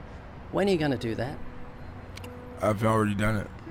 Yeah, but remember the fruit wasn't there, so I think you should do it again. The Bible says, God, I ask you right now to come in my heart and renew my mind. I ask that you to work on my dailies, my thoughts, my endeavors, and everything that's in front of me, that let your will be done and not mine. And all these things I ask in the mighty name of Christ. Amen. I pray for Clarence that today he'll see sin in a different light and find a place of godly sorrow and bring forth fruit worthy of repentance, and know that he's passed from death to life, and that his walk will be one of holiness and glorifying you, and that you'd raise him up as a burning and a shining light to reach this generation. In Jesus' name we pray. Amen. Amen. Amen.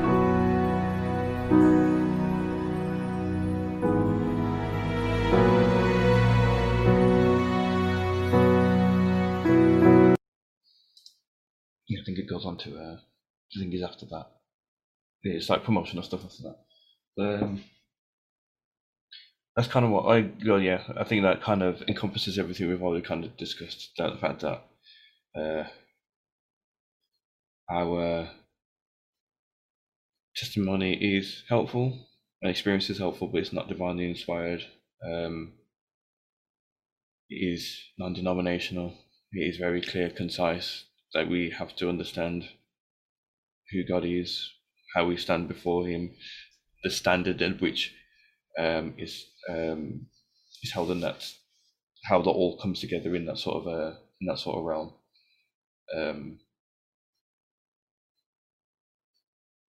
it sounds in the things when you watch it and hear it often enough,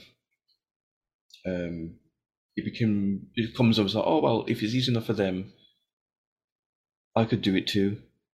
But I have to admit, it was through hearing encounters like this that I heard the gospel in the correct way, and it was when it was through that the medium that I genuinely felt that the Holy Spirit convicted me of sin, and that kind of brought me to where I came today. And it's literally just by the word of God, that the fact that these people are doing these things, I was just listening in because of trying to fill in time while doing stuff, like driving at work, and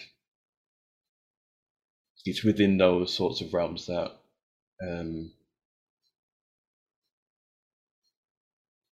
that God was working on me externally, and I'm seeing the fruits now. And I guess it's on at a point in time, but kind of, yeah, I wish it had happened earlier, but I guess it's all happened for a reason in the grand scheme of things. I'll never truly understand why on this side of life, possibly, but I just want other people to experience the same thing.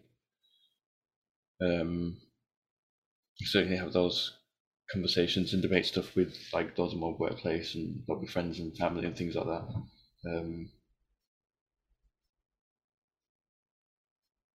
I feel like I wouldn't say like I'm confident with it, but I would say I'm comfortable going into those sorts of things, and examining myself and checking to see what is true and that sort of thing, because all that's kind of happened off the back of it all.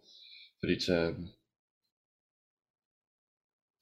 it's kind of the fact that all this happened to me, and then it's like, oh, maybe this is, and I guess it has been happening for other people. Like I think Jodine's another one who's had a very similar experience. So she's blooming and she's asking all sorts of questions and she's studying and all the sorts of stuff, and it's very beautiful to see. But then it's like you then walk into these barriers where you think that, oh, well, I'm experiencing what I think everyone else is experiencing or should be experiencing. This is like, oh, I'm not all on the same page. And then it's just like, okay, so he kind of took me down to like deconstructing everything down to the very core, and then rebuilding things like, okay, God's up there, and I understand how I should revere him. I understand what Jesus Christ has done for me and how he's moving amongst the scriptures and how that can be applied to me. The Holy Spirit was probably the biggest thing for me to change, is that, oh, the Holy Spirit's not an it, it's an he, but then he's also part of the Godhead, but then he's almost portrayed as a puppet or someone who you can almost like woo on to do something, and it's almost like very similar to the prophets of Baal thing, I would say, where it's just like, oh, we need the Holy Spirit to do this, so in order for the Holy Spirit to do these things, we must do X, Y, Z, and when we do these things, we should see this manifest. It's just like, well, again, I don't like to use experience for stuff. It's just like, well, I didn't see that with me, and consistently I haven't had to need any miraculous signs and wonders to have to see that, I'm walking in the cross, because it's the little things that Jesus has mentioned that seem to be the biggest indicators that there's a change. It's like walking through the book of the First John, that is like a sobering thing I like to go through every now and again. It's just like, if you are practicing sin, that that you are like you're not in the realm of Christ, but then if you're in the truth, you're abiding in the light, and all sorts of things that we've already talked about. It's an interesting thing, but it's one of those. It's a fundamental question to ask, because I guess if you were to ask people if they know what the gospel is, they'll say, yeah, I know what it is. And if you left it there, you would be safe to assume that everyone's on the same page. But then once you start critically analyzing stuff and you realize you're not on the same page, or even worse, they are happy to throw the gospel of Jesus aside for a non-essential or something that they feel is more beneficial to them, then reality kind of hits. So it's like I saw a quote today that said that something, I can't remember how it was phrased, but it's essentially like I think I mentioned before, like how the church shouldn't be the mission field necessarily if we're amongst believers, but it feels almost as if it very much is. I guess like you've got like the Paul's epistles and stuff like that where they're correcting stuff. So hopefully by the grace of God, those sort of things are worked out. But I just encourage everyone who, I certainly believe that everyone here has a certain, like a very clear cut understanding. But then those that we come amongst, rub shoulders with, whether it be in family, friend circles, in church, that we do make sure that this is the fundamental, and that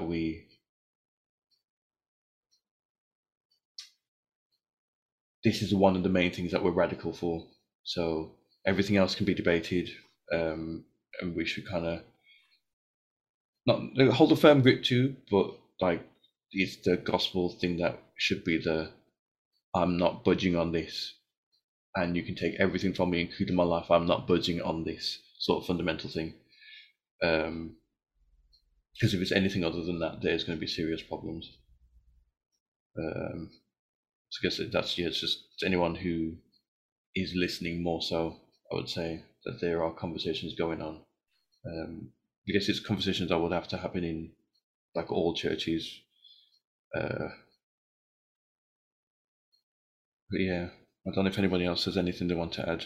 And I do thank you, Evelyn, for sending those videos, because they have been very helpful in affirming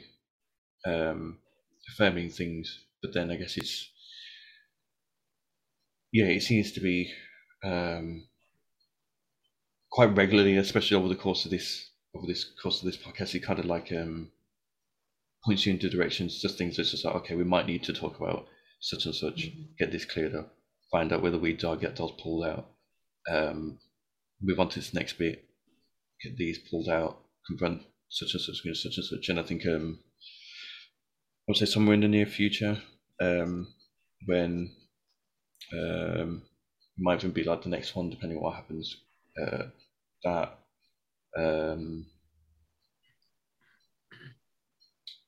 because I sent it, I discovered it a few weeks, would it be a few weeks ago now? I can't remember, about this Strange Fire conference thing that John MacArthur did. I guess I've mentioned it to Evelyn as well.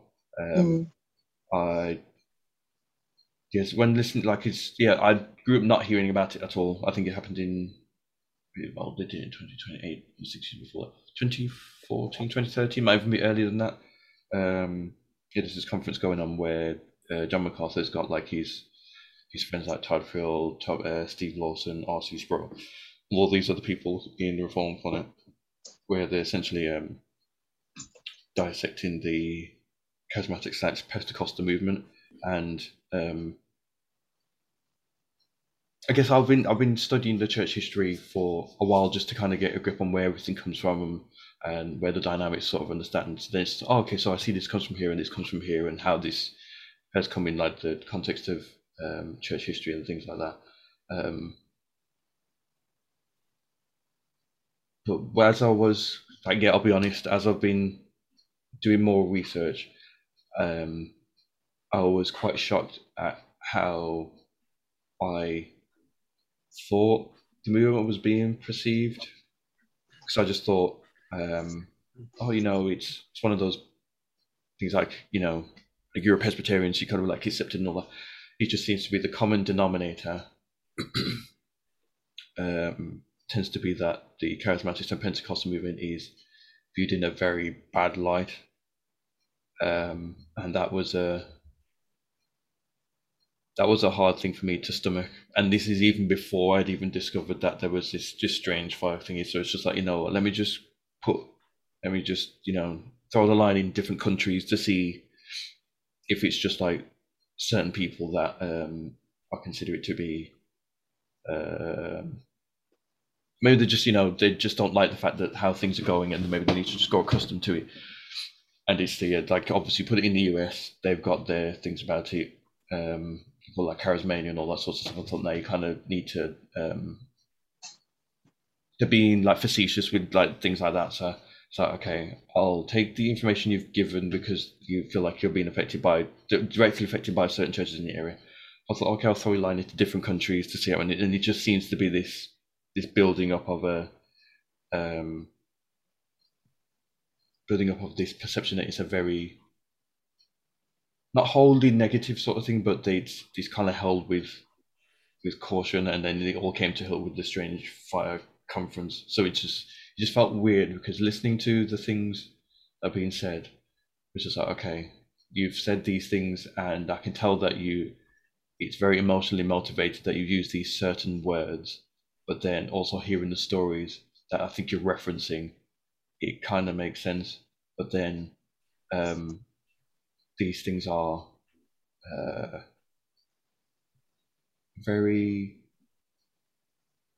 these are things that I've kind of grown up with, so you kind of just accept it as being the normal things. So it's just like you can see, like, you don't want to throw the baby out with the bathwater. It's just like, God is clearly doing something here, but then you're having to constantly wrestle with well, you kind of have to cut the line between emotion and truth. But then it's just your heart sinks, because again, it's going back to the fact that we constantly are berating these false teachers and stuff. But because in that one video before the last one, they had the main pastor of Hillsong in there. And he said that, we don't need to tell people they're sinners, they already know that. I put a post on Instagram because apparently this past week or so, or at least the past 2 weeks, he stepped down from the Hillsong Church because apparently he had been concealing sex abuse things from his dad, who was the pastor to begin with. It's just like, okay, we berate Hillsong, but they're in the same circle as us. We berate people like Michael Todd and like Kenneth Copeland, T.D. Jakes, Juanita Bynum, all these sorts of people, but they are the product of the same movement. So when I discovered this strange fire conference thing, it kind of brought everything to help. So it gave me answers to things that I had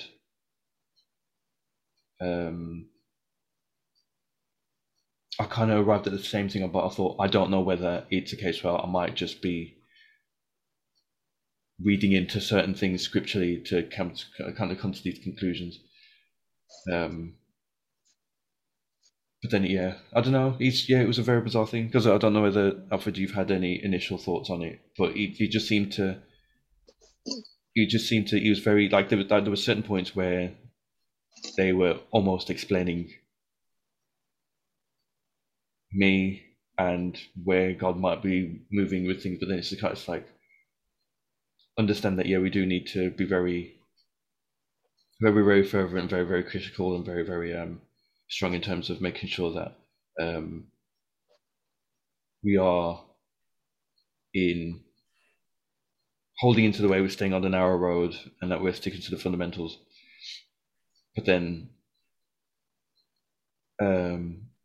it has felt like, if you were to discuss these things, that you might find that the true tenets of the faith aren't built on the fundamentals, they're actually built on non-essentials, and those non-essentials are very easy to if you were to apply pressure to them biblically, they'd fall down quite quickly, and if they fell quickly, then you haven't got a movement left. it's that sort of thing of do you press on, or is it something that's going on in me? Is it malicious? Is it, a deceitful heart? Is it something that God's trying to do? I don't know. So it's like, so I feel like it has to be, I certainly feel like for my sake, I would have to walk through those things that are being said with somebody or like in a group of people, and then get those sorts of things discussed, opened up, just not necessarily, because I'm not like, I'm very much for the sufficiency of Scripture. That's the main basis for everything that we've all kind of like agree on.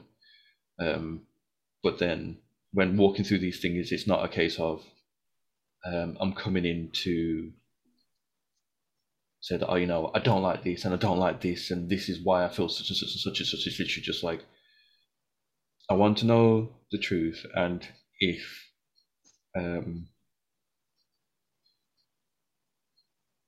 there's anything we can do to at least change the trajectory on somebody's life, and it means forsaking something for the sake of the gospel, I'm certainly willing to do so. But would it mean, or would it need the entire thing to take a completely different trajectory? But I don't know, again, I don't know how far you've gone to at least like the first one, Alfred. I don't know if you have any thoughts on how that works, or whether it's even something worth looking into immediately or to abandon at this point. I don't know. No, I think it's a conversation and a discussion we can have, and to look at some of the reason why those guys have their criticism, and whether because of course in everything people can have criticism, but the criticism might not be 100%. Probably there's a 90%, probably there's a 10% reason for criticism, and probably 90% of the argument is not in their favor. So you'd have to, what I said sometimes is that if somebody says something and begin to promote a particular principle or idea, or one of the because the thing that you do want to do is to say, well, is this person speaking from a position of truth and trustworthiness? And one of the things that you need to begin to do is, and this is not a bad thing, is to look at the person's life, their experience, where they're coming from, because where people coming from sometimes help to shape the way that they think today, and we have examples of this in the Scripture, which is not, and some people might think it was unreasonable why the apostles should question the Apostle Paul's genuineness when he got converted. Well, they weren't really. Their reason was reasonable. It's reasonable to be skeptic about something, but when the proof of the validity and the trustworthiness and of that thing is proven, you need to step back now and embrace the thing for what it is and not what you thought it was. So the Apostle Paul, he was a slayer of the Christians. And so the Christians, when he got converted, they had all genuine reason to be skeptic that he's now become one of them. Is this a trap? Is this something? Is this a ploy that he's using to get them to entrap the Christian? So they were right to be skeptic, but then, as Jesus said, and as the Scripture says, and as the apostles would later say, try the Spirit to see what it is of. So if you now try the Apostle Paul's spirit, what he's doing and what he's saying and what he's professing against what you know to be Christ. Is he saying anything conflicting, contrary against Christ? Or if you look at it, is everything marrying up with Christ? As a matter of fact, Jesus told his disciples, when his disciples were ready to some people were preaching in the name of in Jesus, preaching the same kind of message that Jesus was preaching, and the disciples said, shall we call fire down from heaven to consume them? And Jesus says, you don't know what spirit you're of. He said, if they're not against us, they're for us. And I think that is a good way to look at things. If somebody is not against you, then they are for you. They're on the same side. So that's interesting. There's a lot that can be said, for these guys who have an anti-Pentecostal charismatic thing, and the charismatic thing, it has its problem as well, because and I'm not saying the charismatic experience is not real. I believe it is a real experience. However, there are things that you need to test.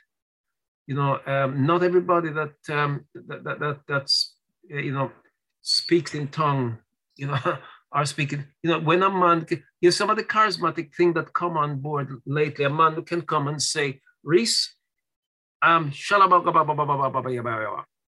I'm greeting you in tongues. Yeah. Now, and you get these kind of, in my view, nonsensical idea that I can choose when I'm going to speak in tongues, and I know that is nonsense, and I can stand and say it's nonsense. Otherwise, the Apostle Paul would never be able to say, I thank God that I speak in tongues more than you all. Because if you could speak in tongues at will, then, who could speak in tongue more than anybody else if it was at will? Because we could stop all night speaking in tongues. So who can speak in tongue more? Who speak in tongue more than anybody else? If we can do it at will, then we can all speak tongue more than anybody else. You can speak tongue as fast as your tongue can move. So obviously we know that speaking in tongue is not something that happens by the will of man. Otherwise the Apostle Paul, it's a gift of God. It's an engagement of the Spirit, and it's not. We can't unction it. Otherwise we're babbling. It's nonsensical. It's unintelligent. But if it's the Holy Spirit intervene in our experience and use us to speak in unknown tongues and whatever else, well, that is God. But here's the thing. It is possible for people to get emotionally carried away, and that is the danger, whereby, we need to be able to discern, and we need to be able to teach. And part of this whole thing, why people get charismatically carried away, if I use that word, is because they're not grounded in the word. When you're grounded in the word of God, that moderates your behavior, it moderates your thinking, it moderates your emotion. And a lot of the charismatic let me retract. Some of the charismatic things that goes on amongst common people that we might know and come across, you can tell that there's a lot of emotionally charged, and it's like me looking at Reese, and it's like being at a football match and everybody stand up and do a Mexican wave. One person stand up and do a Mexican wave, next thing the next person to him, and then all of a sudden everybody following in synchrony, because that's an emotional thing. It's people get people respond like that as human being. If somebody's running, everybody start to run thinking that there's danger behind them. So we need to be careful, and the Bible uses a word. It says we should be sober, and being sober means being conscious at all time, being in the moment. So that I'll give you an example. And I'll never forget this is an example of being sober. we went, this was one of the first time that I had gone to America to the assembly. I think that was 1976. And me, Pastor McCullough, and Brother Benny, we were in the same house, and we were actually sleeping in the same bed. Yeah. And in the night, you know, I jump up and I say, snake in the bed. You know, I'm having a dream because I have a snake. I have a snake thing goes on in my head. I used to, not so much now. As far as dreaming and things, that I still do not like to see and look on snakes still, you know, but they don't haunt my dreams anymore. You know, they don't. I'm level-headed in my mind to know that it can't hurt me. If I know that there's something that, if I know that the dark night can't hurt me, I will not be terrified of the dark night. If I know that going to sleep and nothing, no dream, no myth, no shadow, no ghost can hurt me, I will sleep comfortable, and I won't. But it wasn't so in 1976. I jump up in the bed in the middle of the snake in the bed still, and Brother Benny jump up and Brother Benny said, where? And Pastor Matt just as calm as a cucumber. He was as calm as a cucumber. You know, he was as calm as a cucumber. I can't remember what he said, but because he knew that said there was no such thing, yeah? You know, and that's sober. And we all woke up. I woke them all up in that moment. Brother Benny said, where? You know, and then Pastor Mac was as calm as a cucumber. And that's the level of soberness. At any moment, at any time, we need to have a sense of soberness about us in any situation, so we don't behave. If you're not sober, you'll behave irrational, you'll behave silly. And I'm suggesting that some of what goes on amongst us is very irrational, because it's like what they call psychosomatic. You see one person do something, and then the next person do it, you know. And yet there are genuine experiences. Cannot deny those experiences. There are genuine experiences, but some of what goes on amongst us is excess, you know. And I'll give you an example why I know this. Well, this is not an example why I know. This is one example, you know, that I came across.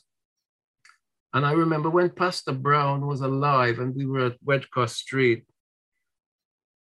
and there was a sister there, and there was something emotional going on. I think she wasn't feeling well. I think she was not feeling well. You know, sometimes you feel like you're gonna die at a moment like that, and all of a sudden she started to stamp the floor and getting into a kind of a spirit. There's a kind of a spirit. I'm saying it was emotionalism, you know. And I remember Pastor Brown said, okay, sister. No, don't worry. Calm down now. Yeah, because he knew that the woman's feeling of ill health and fatality brought on this emotional feeling where you feel that the thing that you must do is stomp the floor and start to speak in some sort of a mysterious way, you know. But you know, and some Pastor Brown said, okay, sister, calm down, because it was an emotional experience, you know. And some of these things, and I go back again, Brother Reese, Sister Evelyn, and the fourth person on the platform, you know, is that what will keep those behavior in check is sobriety in the Word of God. The Word of God is what keeps us stable. That's why that's why the teaching of the Word of God, if anything we should excel in and do more and more of, is solid, sound, biblical teaching, you know, because that's what the Bible said. You know, he gave some apostles and some prophets and some teachers and pastors, you know, for the edification of the saints, for the edification of the church, you know, and wise, you know, so that we will, at the end of the journey of those ministers, because of the engagement of those ministers and ministries, we will grow, we'll mature in the measure and the stature and the fullness of Christ, unto a perfect man. And it goes on somewhere else to say, so that we will be no more children tossed to and fro by every wind of doctrine. And there's a lot of wind of doctrine that's going around in all around the place. And because we're not sober and grounded in the words of God, we get carried away. And I would suggest, Brother Reese, some of what you were saying earlier about people, saying, they're using their own standard of experience as being the gospel as presented to them. I would say the reason for that is because the reason why they're giving so much weight to their own experience,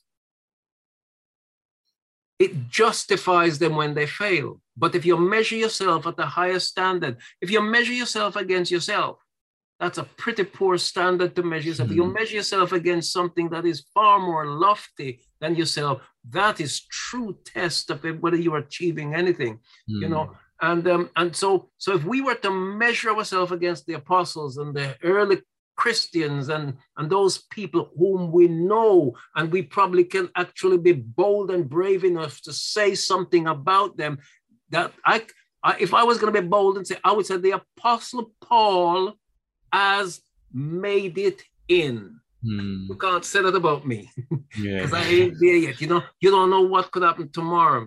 I would like to be confident and bold in my spirit and say, this won't happen. But we know with surety the Apostle Paul, the Apostle Peter, the apostle, we can say with clarity, they have made it in. Why? The revelation testified about them. They have made it in.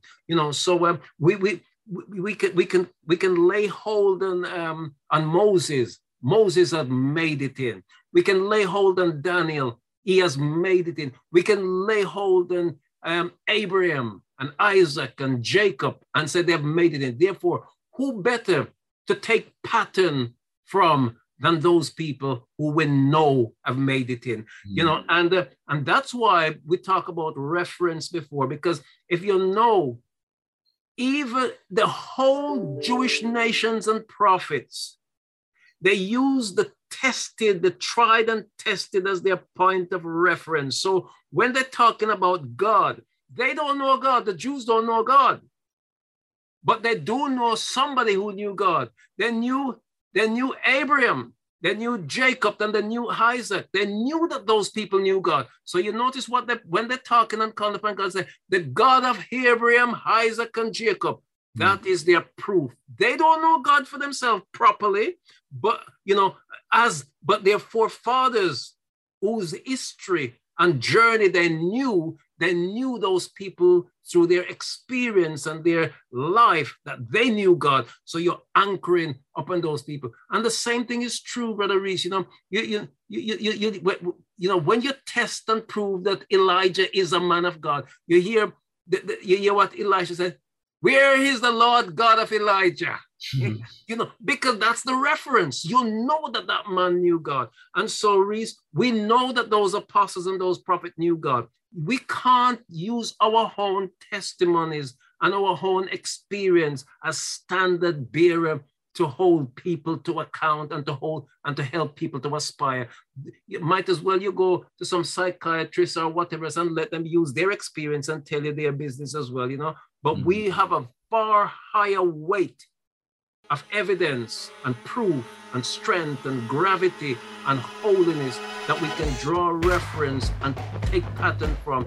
The Apostle Paul says, we have become your ensample, and that's what they are. They're God has given them as a pattern of what we should aspire to. So that's what I say at this moment, Brother Reese. Okay. Thank you for holding out until the very end for those who have decided to till this point.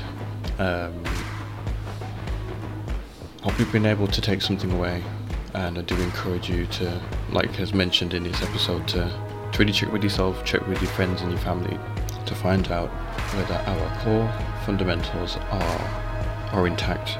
I can't help but remember Paul's letter to the Galatians, where he set them off in the truth, but then due to these Judaizers, as they are called, come along and say they accept everything that these guys are following doctrinal wise, but they want to introduce new things like circumcision, and how Paul comes with a serrated edge and condemns them for doing that very thing, because I guess in our context, circumcision is a very minor thing, but just adding minor things to the gospel can distort it majorly.